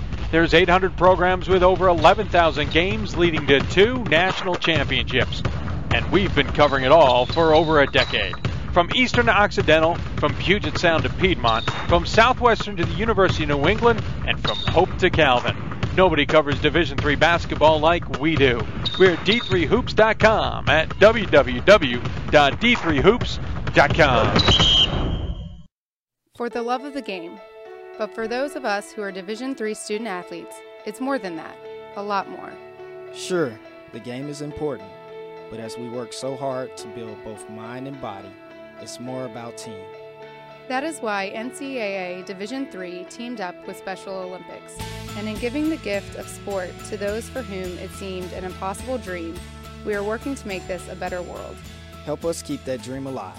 You can make a difference. Welcome back to Hoopsville. If you missed it earlier, of course, I had some hard news to tweet late last night, the death of Mike Freilich. We've dedicated the show to him. At the end of the show, we'll take a quick break after we chat with Ryan Scott. We'll come back, talk about Mike and some of the people who have shared some information or some stories with us, and we'll salute him at the end of the show. If you got questions for us, tweet us at D3Hoopsville or use the hashtag Hoopsville. You can email us, hoopsville@d3sports.com. You can also join us on Facebook where we're simulcasting the show, and we have up our question, should we move our Sunday night show to Monday? It's on Twitter. It's now on Facebook as well, at least on our video. You can do that at facebook.com/Hoopsville. We're on Instagram at D3Hoopsville, though we don't interact during the show, but feel free to follow us there. You can find out news and other things that we send out through there. And don't forget, email us, hoopsville@d3sports.com, hoopsville@d3sports.com. Quick note, we'll also talk at the end of the show quickly about the upcoming D3hoops.com Classic back in Vegas after Christmas. All right, so we had Gordon on earlier talking women's basketball and Hope, for example. Well, normally we would get the top 25 duo in here of Ryan Scott and Bob Quillman, but Bob was busy traveling to see his alma mater unfortunately lose in a game today. So we're just going to bring in Ryan. We're not going to talk necessarily top 25 as he joins me on the Blue Frame Technology Hoopsville hotline, but we're going to talk a little bit about it. We're not getting a new top 25 poll tomorrow, but Ryan joins me. And, sir, good to see you. Thanks for taking the time. Hope you're well. Yeah, doing well. I feel like Bob should have sprung for the airplane internet and joined us from the flight. I feel like that wouldn't be too hard to do. No, you're right, because the streaming's pretty darn good from up there. You got to. I would assume, yeah. You're right, and I've flown a little bit more than I have in a long time, so I've gotten to understand the costs of that. He could have swallowed up that cost. He could have done it. Although, isn't he on Southwest? Do they even have internet on Southwest? Oh yeah. I'm not even sure. I watch stuff on internet. I watch on. It's really, you got to worry about Frontier, JetBlue, Ryanair, and some of those others. Okay, gotcha. Now I probably just killed some sponsors that we never really had a chance at anyway. Hey, bud, good to see you. Let me start off with Frontier seems like right up the NCAA's alley, so that would be the. No, fair point. By the way, Frontier used to serve these on board. It's a chocolate chip cookie, at least when I flew on them, and then they spread east and kind of went no frills. Midwest Airlines, yeah. Yeah, good call, sir. Hey, you saw Illinois Wesleyan wash you today. What was your take on that game? It was only a 10-point finish, but from everything I read, and I didn't get a chance to watch it as I was doing some other things, it didn't feel like a 10-point game. I mean, I missed the last 10 minutes. I had to go out. I was only able to watch the first 30. And I guess IWU did pretty well towards the end. They were able to cut it down a little bit after I had left. But for me, what I saw was just one, it seemed like WashU did a great job of scouting. It seemed like they were doing everything, especially the first 10 or 15 minutes when they were building up a lead.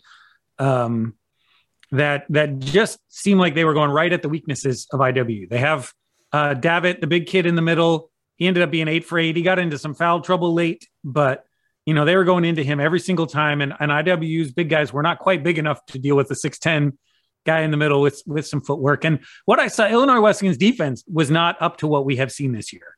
It didn't seem like not a step slow, but maybe half a step, right? That they were just not quite as quick and as crisp getting to the spots they wanted to be in. And a team like WashU that executes really well is going to make you pay for that. It's two good teams. I don't feel like, IWU is in trouble because of the result today. We've seen a lot of weird results this last game before you go on Christmas break. There's a lot of forgiveness to be had there, but WashU came out ready. They really were using this as an opportunity to show everybody that slow start was indeed not indicative of who they are. And I think more than anything, it's going to move them right up the rankings. I certainly have been waiting for a game like this from them, and I'll probably jump them 10 spots in my poll the next time we get a chance to vote. I'll admit, I kind of wish we were voting tomorrow because I want to vote on that result, not that result in particular, but I don't want a couple more games to possibly change my opinion on how that all turns out. We have to wait now till January 3rd. And maybe a bunch of games, maybe not. We'll see how everything turns out. If I were to put you on the spot, because listen, Yeshiva's had some tough games. We talked to Gabe Leifer about it.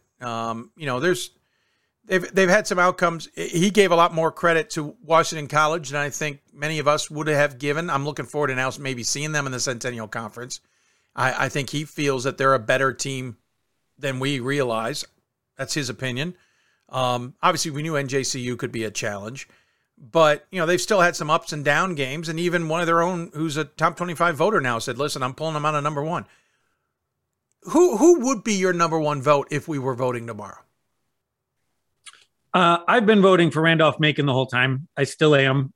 At this point, I don't see a whole lot of reason not to do that. Although, this is where the criteria of what you're actually putting in your poll comes into play. And not every voter does it the same way. No. I try to do an overall, right? Like if two teams were playing against each other 100 times, which team do I think would win the most games? Yeah, I take a variation of that. Right. It's the consistency that leads me to vote for a team like Randolph-Macon that I think just makes the fewest mistakes. We had this same thing in 1920, right? Swarthmore was number one all the way through. And I don't think there's nearly as many people who thought Swarthmore would have won that championship as we're voting them number one, right? Because they were consistent and you would expect them to win games over time. Fair. But in any one situation, a team like Oshkosh is super talented. True. And you could see them being one of the most talented teams in the country. And you could certainly argue them or Platteville or a couple of others are number one based on just what they could do in one really good game. And so if you're voting number one as who would be the best if everybody played 100%, you might pick somebody different, but I don't think that's exactly how D3 works. And I tend to go with who I think would be the best in the most situations. And that's Randolph-Macon for me. You had an interesting take because Yeshiva's my number one and I'm a little nervous, but you had an interesting take that I retweeted earlier. It said, interesting. We're now set up for next week, IW and visiting Yeshiva with neither team having played their best basketball game in the previous game. Both will have a week plus to think about it and something to prove. Can't wait. I feel like there's a lot of teams in that boat, and I think that's what makes number one even tougher. Listen, Randolph-Macon, I don't think has played its best basketball either. I heard from someone the other day said, listen, I've seen Wheaton and Platteville. I think Wheaton's the better team, which I thought was interesting considering how well Platteville seemed to be playing this year. I think everybody, and granted, it's rare that we get everybody playing tremendously good basketball at this time of year. We're usually seeing that come February.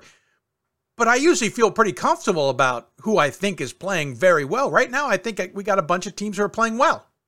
Maybe I'm wrong. Yeah, well, this is what we asked for, right? True. We 10 years ago, we had none of the top teams would play anybody good until February. That's true. And we got upset about that. And now they're playing them early and they're taking losses, and we can't complain about it now. No, I'm not. We'd rather see about these that. games, Yeah. It just makes it hard. This is what the D1 guys have to deal with, right? They've got a rotation of number one teams every year because those teams are going to take losses. It's just rare that you'd go through undefeated, and you have to figure out who's playing the best at any given moment and make your best guess. Well, and I said that earlier this season. I was not voting this season with any thought that anybody's going undefeated. I'm not on the women's poll. Listen, if I'm voting for Hope, I'm thinking they're going undefeated this season. That's just my mentality. But on the men's side, that is never my mentality. And I have left number one teams after a loss as number one teams because I expected them to lose. I'm not going to, quote unquote, change my mind on that, as it were. But that said, and your point, we got an interesting week ahead of us. We don't have a lot of games. COVID's played a little bit sour with things. But potentially, on back-to-back nights, Yeshiva is going to take on the Titans of Illinois Wesleyan, followed by the Ephs of Williams. It's going to be a little bit of NCAA atmosphere at the end of December. Yeah, I mean it's not back-to-back. Did they move that game? I thought Williams was the second. Oh, I think maybe I got it wrong. I thought it was. I think it's like 2 or 3 days in between. Oh, I thought they were back-to-back. Maybe I'm dead wrong. I apologize if I had but they are pretty quick turnaround, and those are going to be the two best games that they've played. You're right. I was looking at somebody else's schedule. You're right. I mean, it's going to be the two best games they've played ever, or I mean, at least in living memory. Yeah, and, I mean, they missed out on Hopkins. Unfortunately, that wasn't their fault, and we missed out on the Randolph-Macon game. Yeah, no, you're right. Yeah. This might be the toughest teams they've played at this level. I don't know about their previous schedules. They may have played some pretty good teams when they weren't on our radars, but. And I mean, they played St. Joe's twice last year during the COVID year, and those were challenges, and they were physical games. And those are games honestly, that's what gives me even more confidence to say that these will be close, right? I mean, if they hadn't had that experience against a talented big team, it'd be hard to pick them against Illinois Wesleyan. But I think they've had that experience. They've stepped up to it, but we're going to know who Yeshiva is after these two games because Williams is really good, and obviously Illinois Wesleyan's really good too. I totally forgot about those games against St. Joseph. That's a very good point. Those are really good litmus tests in an odd year. Yeah. On top of all of that. And speaking of St. Joe's, go ahead. I mean, speaking of St. Joe's, they got Marietta coming up. You're gonna get to see that one. I have got that one circled for a while now, sir. That one I am looking forward to. The only disadvantage is I'm not sure Jim Calhoun will be there. Yeah, well, he was at the UConn game yesterday. I saw him sitting there while I was at the gym, so he's at least traveling. I'll give him some credit. I thought he'd be in Florida. He'll make the deal. But yeah, I think that's what I'm looking forward to because we don't really know who St. Joe's is quite yet either, right? Probably they true, had a couple of good games in the tournament, and they've played some decent teams, but they haven't played a power like Marietta that we know who they are and what they're capable of. We can really use that as a measuring stick for what St. Joe's has going on too, which is exciting because I've got them in my top 10 and I think they're really good, but this will really let us know. I think the thing I'm looking forward to is seeing teams like, and I mean, tonight I mentioned them already, Hampden, Sydney. Listen, maybe we got some teams that are going to kind of come out of this COVID blur and have kind of rekindled things. I mean, Caleb Kimbrough seems to have things going well there. I mean, Roanoke seems to be pretty good. The ODAC race looks like it might be better than we expected it to be. Hampden Sydney looked great today. I watched that whole game, and they were down not their big. First game doing that. Yeah, they went on a big run. They didn't quite make it, but I mean, they looked really good. I'm really, and by the way, one of their former assistants is now an assistant at Navy women's basketball, believe it or not. I think that's where I'm kind of leading towards the next thing, what I'm looking forward to coming up. And obviously there's the D3Hoops.com Classic and some great games that we should have there. We got Chicago and some good teams showing up and getting ready to play there. But we're going to get into conference play, and I think we're going to have a bunch of races that are going to kind of, for a bit, kind of have us forget about who's the top 10 because we're going to be so focused on some really good races in the conferences. Well, I mean, we may not have the same top 10. I think there's a lot of these teams are going to take conference losses we don't expect. Whether it's, guys missing games because of COVID or some of those issues, or just, there's a lot of strong teams in the power conferences this year. It's going to be hard for anybody to go through unscathed. Yeah, no, I think. I mean, we already know the CCIW race will be pretty good. We already know the WIAC's going to be pretty good. The ODAC looks like it's going to be solid. I don't know what to make of the NESCAC because I haven't seen enough to know what to make of the NESCAC. I'm not even voting for a NESCAC team yet. Williams has been the closest. But I think there's other conference races out there that are going to be interesting. But you had the caveat there.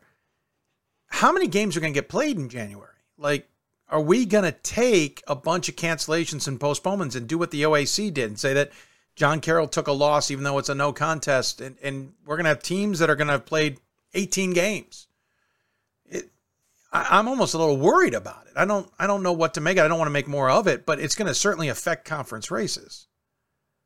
Yeah, I mean, we're at the good spot that at least we have conference tournaments. And as long as those go off, somebody may get seeded 6th who should be 2nd because they lost a couple COVID games, but at least they'll have the chance to play in, and I don't think we feel too bad about teams that get underseeded in something like that, because you got to win those games anyway. Oh, Randolph-Macon did that last year. Yeah. And we don't know, right? I mean, it's not like we're going to be able to control it. If we somehow can foresee what's going to happen, then we can do anything about it. So we just kind of have to take it as it comes. What else is jumping out at you about the season so far on the men's side? I mean, I think it's just the unknowns, right? Yeah. I don't think Illinois Wesleyan looked today the same kind of unquestionable power that they have been through most of the season. Right. And maybe it's unfair to expect them to look fantastic in every game, even losing the Wheaton game, that they looked pretty good. Yeah, they looked right. Good that wasn't like they played poorly. And I just didn't think they played up to par today. And the fact that we're probably going to see that from everybody, Randolph-Macon's lost once already. I didn't expect that would have happened at this point. We're not used to everybody having some of those off nights. And I think we're really going to have to get used to that this year, that we've got a whole bunch of really good teams. And I think what that's going to mean is we might have another Nebraska Wesleyan situation where somebody's 30th coming into the tournament and they hit a good run and they can really make some waves, and I think that's just better for us. It's harder for us on the one hand, when you ask us to predict things, right? Because we're not going to look so smart when the teams that we pick are losing 3 or 4 or 5 games. But at the same time, it's better for us as fans who want good narratives. We want good competition. We want to see good basketball it's not really that fun for one team to just dominate and run through the whole thing. And we're not going to get that this year. And that's great. No, that's a good point. That's a very good point. And listen, we talked, the catchphrase, catchword, whatever you want to call it, pre-COVID was parity, and how much it had infiltrated men's basketball and how deep everything was. And we celebrated that. We loved that fact. I'm more than happy to get back into that conversation. I'm not expecting us. There are more than 25 teams who deserve to be ranked. That's part of the parity. There are conference races that are going to be deep where the 4th ranked team is good enough to win it. Maybe even the 7th ranked team, if you're in the NESCAC, is good enough to win it. And that's a good thing. That's a good thing for basketball. It's a good thing for Division III because we get to see all this talent. But I'm curious from your take, because you got to do a great story recently about how some of these students had come back and what they're doing to balance work life. Gabe Leifer, we just talked to him about how he's balancing work life to still be able to play. You talked to some of those guys. On a twist of that, how much is I'm noticing how much the transfer game is kind of shook things up a little bit as well. Yeah, I mean, it's obviously helping some teams, right? Like Case Western getting somebody like Griffin Cornicker in there who can run the show as a point guard changes the dynamics of that team. Absolutely. And it's going to make them a lot tougher to plan against. It's going to make them, I think they're going to win more games than we would have expected coming in. But at the same time, I think it's good from a D3 level in the sense that these players are not as worried about playing basketball, right? Like if you can graduate in 3 years and you have an opportunity to go do graduate work, it's now easier to transfer. It's more accepted to transfer. There's precedent behind it. I think it's just going to help the mentality and the mission of D3 to know that, oh yeah, if I get into X school as a grad student, I have a year left. There's a pathway for me to join that team and play again. And you're going to see a lot more choices, which probably makes it harder for coaches. But at the same time, our D3 coaches, they want these kids to fulfill their dreams and to be set for life. And it's only good for the student athletes. And I think everyone will fall on board with that. Well, heck, we've even heard coaches say they don't want their students to stay with them. They want them, if they're going to do a graduate year, to go somewhere else. I heard that in soccer. Best player in the country plays at Amherst, and his coach has flat out said, I don't want him back here for a graduate year. Doesn't mean I'm going to be able to stop him. If he chooses to do so, he chooses to do so. But I'm not encouraging him to come back here. That's not who we are as a program. If he wants to do his graduate year somewhere else, go for it. I mean, there are coaches who are serious about that. They want, as you said, the best for their student athletes, and that says a lot. Hey, if you could, would you spend the extra time and see both Yeshiva's games up there? Would you spend a few extra days? If I could? Yeah. Would you stay for Williams? I'm saying a hint. Maybe you should stay for Williams. I'm just saying. It's only 2 hours away from me. I may be able to go up again. I forgot. It's a little closer for you. Maybe you should just go back. Yeah. I mean, I haven't thought about that yet, but it's certainly a possibility. I have to see how the first one goes and how the family feels about that. And whether the mortgage I take out to pay the toll on the George Washington Bridge will come into play. But yeah, that toll sucks, man. Absolutely. Like $18 these days? It's ridiculous. Yeah, they'll get you nowhere. No, they'll get you going into that city some way or the other.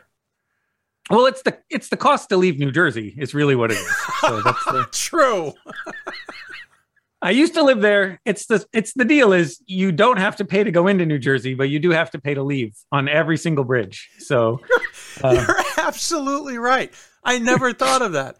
It is absolutely Delaware Memorial. Oh my God. It's all of them. It is all of them. Yeah. Crap. It's because New Jersey didn't pony up any money to build any of them, so they don't get any of it back. But right, that's the only. Yeah, it's all the other states taking advantage of everyone trying to get out of New Jersey. Wow, we jumped off the deep end there. Hey, I appreciate your time. I'm going to put you on the spot a little bit here. I know you got to know Mike Freilich a little bit. And I know the news that we got late last night. Granted, you may not have gotten it until yesterday. I may have been the only late bird last night who was up, and I got the phone call on it. I just give you a chance. Any thoughts you want to share about Mike? Yeah, I mean, apparently we met at one of the Final Fours that I didn't remember, but when the D3 guy, I met him too, and over my head. When the D3 guy, showed up on Twitter, I didn't give it a lot of credence, and then he started dropping clues as to who he might be, and so you became Mr. Sleuth. I love a challenge. Yes. And so I went back through the episodes of the podcast and figured out where all the clues were. And I did a couple hours of one afternoon of some research and figured it out. And I sent him a message and I was like, this is who you are. And he was like, how the heck did you know that? And I walked him through all the steps and you laid down the clues, man. And he had promised that when he finally officially announced who he was, that he'd let me on the show to do that. And so we'll miss that. But obviously, that pales in comparison to what his wife and his family. And I was just thinking, to multiple schools, but the success they're having at Oneonta this year is because of the recruiting work that Mike did to bring a lot of those guys in there. Hartwick he didn't spend a ton of time there yet, but obviously he's in a big part of what they're doing there this year. And it's hard when somebody's gone, especially someone who's young and exciting and somebody who really cared, right? Like that was what you saw is that he cared so much about the players he was with and the basketball teams and the philosophy of D3, right? He wanted all these guys to succeed in life. And I didn't think about him as a basketball coach. We didn't talk X's and O's when we communicated. We talked about how life was going, how the players were doing, where they needed to develop. That was a lot more of the conversations I had with him. And I won't pretend to know him as well as a lot of the other coaches you got emails with, but I appreciated the conversations we had, and it's very sad. Well, I appreciate your thoughts. And I remember you diving in, trying to figure it out. And every once in a while you'd come on and go, hey, could it be this one? I'm like, wow, you're digging in deep. You're going for it. I mean, I applauded you to the point that I decided I'm not going to try. I was pulling up post-game interviews with coaches to compare the voice sounds to see how they would do. And it didn't take me that. It was a couple hours. But quick note, I heard from one coach who said that he was texting with him once early on when that D3 guy started. And Mike was texting with him saying, hey, who is this guy? I don't know. Who is this guy? And they're going back and forth. And finally, like a couple months later, he goes, it's me. And he's like, what? It was Cameron. I'm sorry. It was his head coach at Oneonta. Yeah. That's who it was. And he's like, I didn't even know he was doing it until he finally told me. So, Fun of the good stories. Unfortunately, a tough one to lose. We'll talk more about him after the break. Ryan, appreciate the time as always, sir. I'll give you the last word. Any final thoughts before we send you on your way to the new year?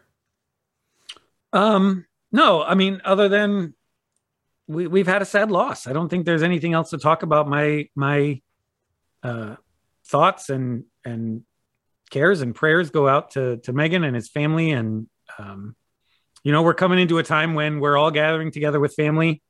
And I know for a lot of us that can be difficult, right? Families are not always the easiest group of people to be around, but they are around, and we should be remembering that this time of year. Very good.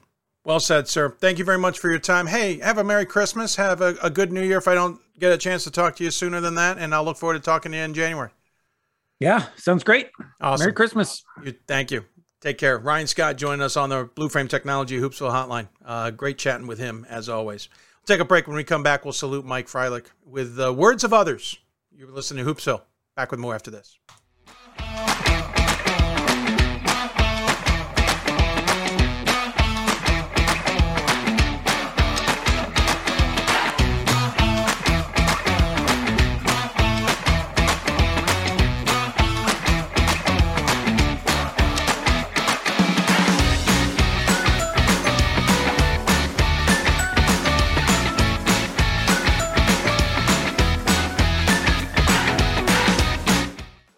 College basketball lives in Kansas City at the College Basketball Experience at Sprint Center.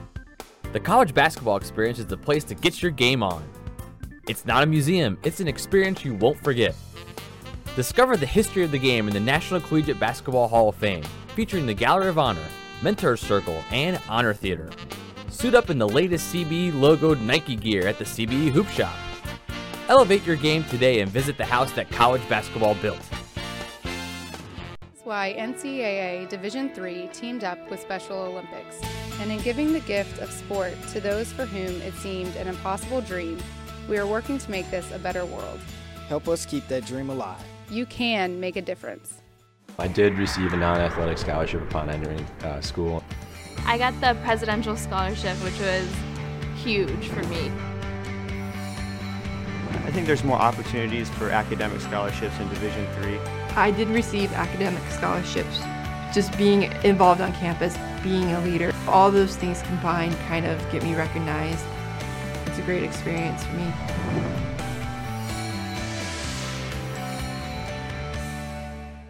We've got more schools than Division I, more fans than Division II, and more upsets than March Madness. There's 800 programs with over 11,000 games leading to 2 national championships.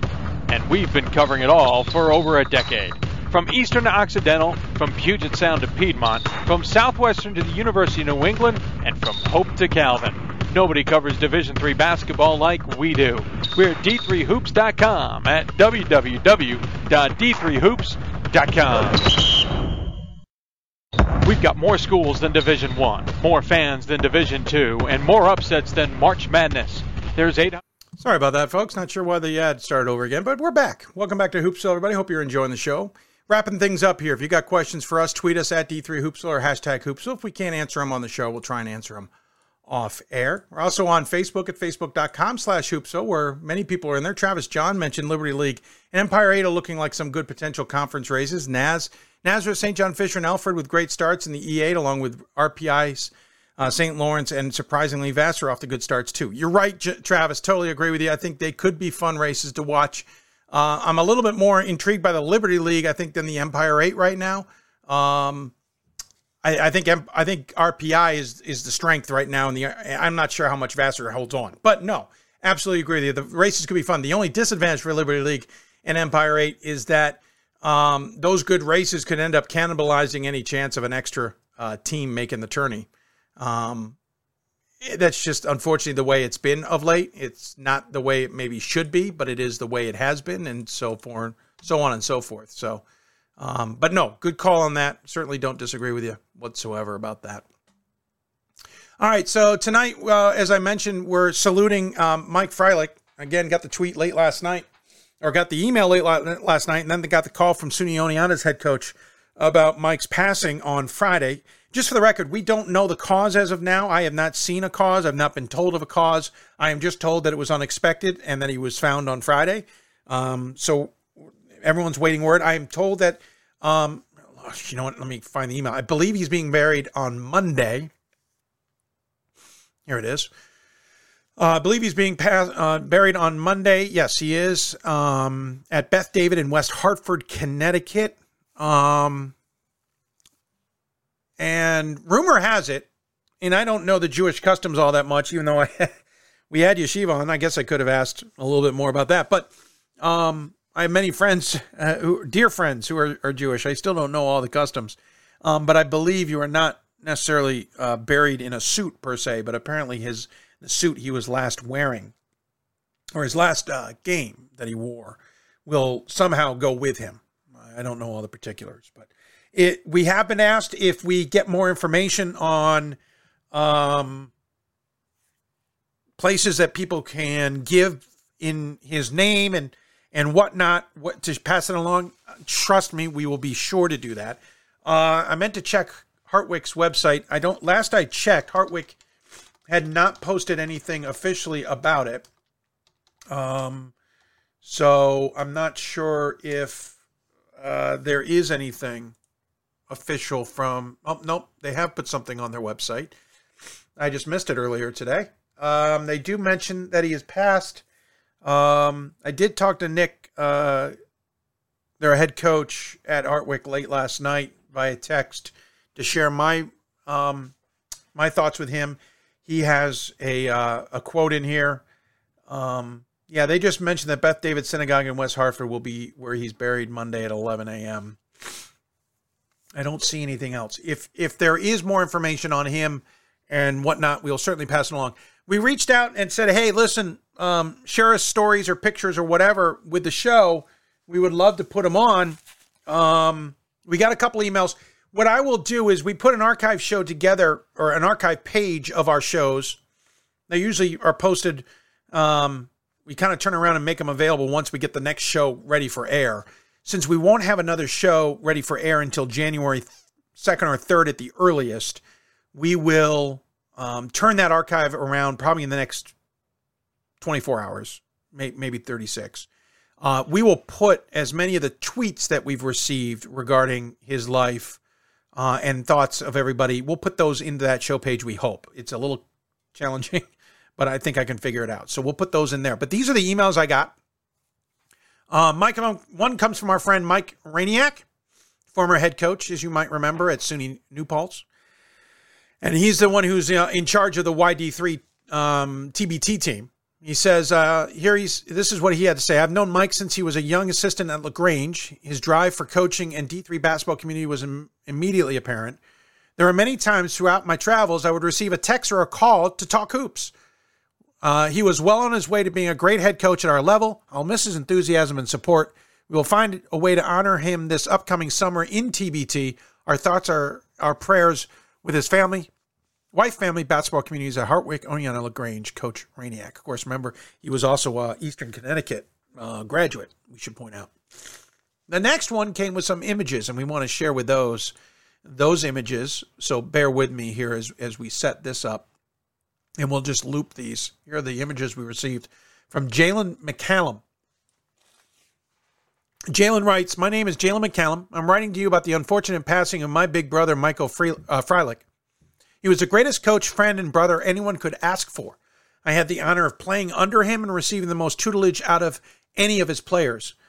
Be that because we lived together three different times at that. That's pretty impressive, Jalen. I've known Michael since I was 17. He's looked over me since the day we met, often referring to me as his son because our bond went that deep. In a basketball sense, he believed in me from day one when I didn't even believe in myself. He believed in my personal dream. He saw the potential in me. He did absolutely everything in his ability to make that dream a reality. But completely outside of basketball, Michael taught me how to be a young man. With unyielding patience, he taught me how to be accountable and responsible. He taught me how to work hard and to value hard work that you do. He taught me how to enjoy life and how to never be too serious. He was a role model through and through. His guidance and advice was always blunt and from a place of love. He told you what you needed to hear, not what you wanted to hear. He was the life of the party, the energy in the room. He was the person you couldn't help but to smile around. He was like a big kid the day we met and stayed that way, which made him all that more lovable and relatable. So with that being said, I'd like to thank him for all the lessons he's taught me, all the laughter and the loving guidance. He took me under his wing. He helped me reach my full potential. He didn't have to, but he cared from the bottom of his heart with everything he had. And for that, I'm eternally grateful to him.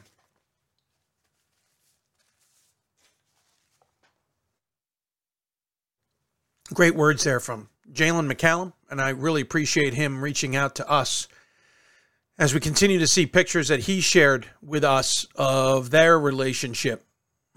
Pretty impressive, to say the least. You hear nothing but good words about Mike Freilich. I have been, my phone. So here's the deal. I tweeted the news last night, semi-reluctantly.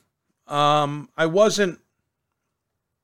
didn't feel like that was the kind of news I wanted to quote unquote report, but it was also the kind of news that it felt like needed to be said. And so the other thing that I wasn't sure about was how many people knew he was that D3 guy. I had only kind of put it together over the summer. I really, and I wasn't even 100% sure, but a few people had kind of dropped the word in my ear that that's who he was. And so we made sure to, I wasn't even sure if I should report that or not, but I checked with a few people and they said, go ahead and mention it. It wouldn't hurt. And so we mentioned it. He did put his heart and soul into D3, and we certainly appreciate that of him. And we thank him for the time that he provided D3. And the fact that he got his wife involved in it too is outstanding. I was told that they showed up to an Oneonta game recently, I think about a week ago, and she was wearing Oneonta gear. Hats off to him, and we're going to miss him in Division III, to say the least. Didn't think I'd get emotional, but certainly have, and for good reason. He will be missed in Division III, and there you see the family, as it were, Jalen and Megan and Michael. So there you go, folks. That is our show for the first semester of the season. We will be back on the air. We're taking the poll, a couple more days left on Twitter on whether we move the show from Sunday to Monday. Certainly would love to know Mike's perspective on that. We had it up on Facebook. I can tell you now, I know what the results are leaning, and we'll see how that gets us there. But we will we'll wait and do our due diligence and see how it all turns out, and then make that announcement close to the new year. We do have the D3Hoops.com Classic coming up. In Las Vegas, we have about 18 teams scheduled to be out there. Look forward for more information coming this week on that. Looking forward to being out there should COVID allow. And, yeah, you all have a great holidays, please. Whether it's a Merry Christmas, if you should celebrate, certainly have a Happy New Year. We're back at it with basketball when we come on the other side. COVID's going to probably shake things up in January.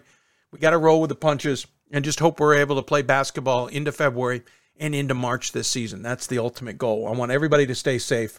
Please do what you can to stay safe, whether that's for your team, for yourself, for your family, whatever the case may be. Please stay safe. And we'll again go out with a salute to Mike Freilich.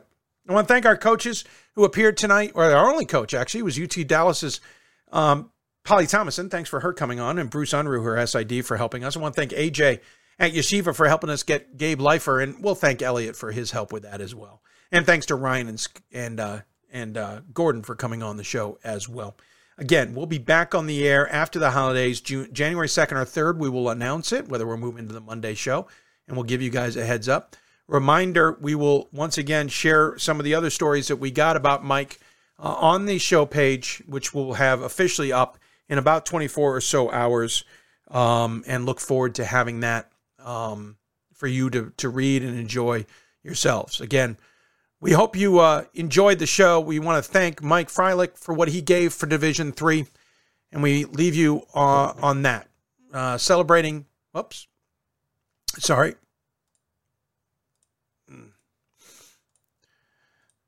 the life that was Mike Freilich, who died, unfortunately, at the age of 30. He was D3 through and through, and for that, we thank him.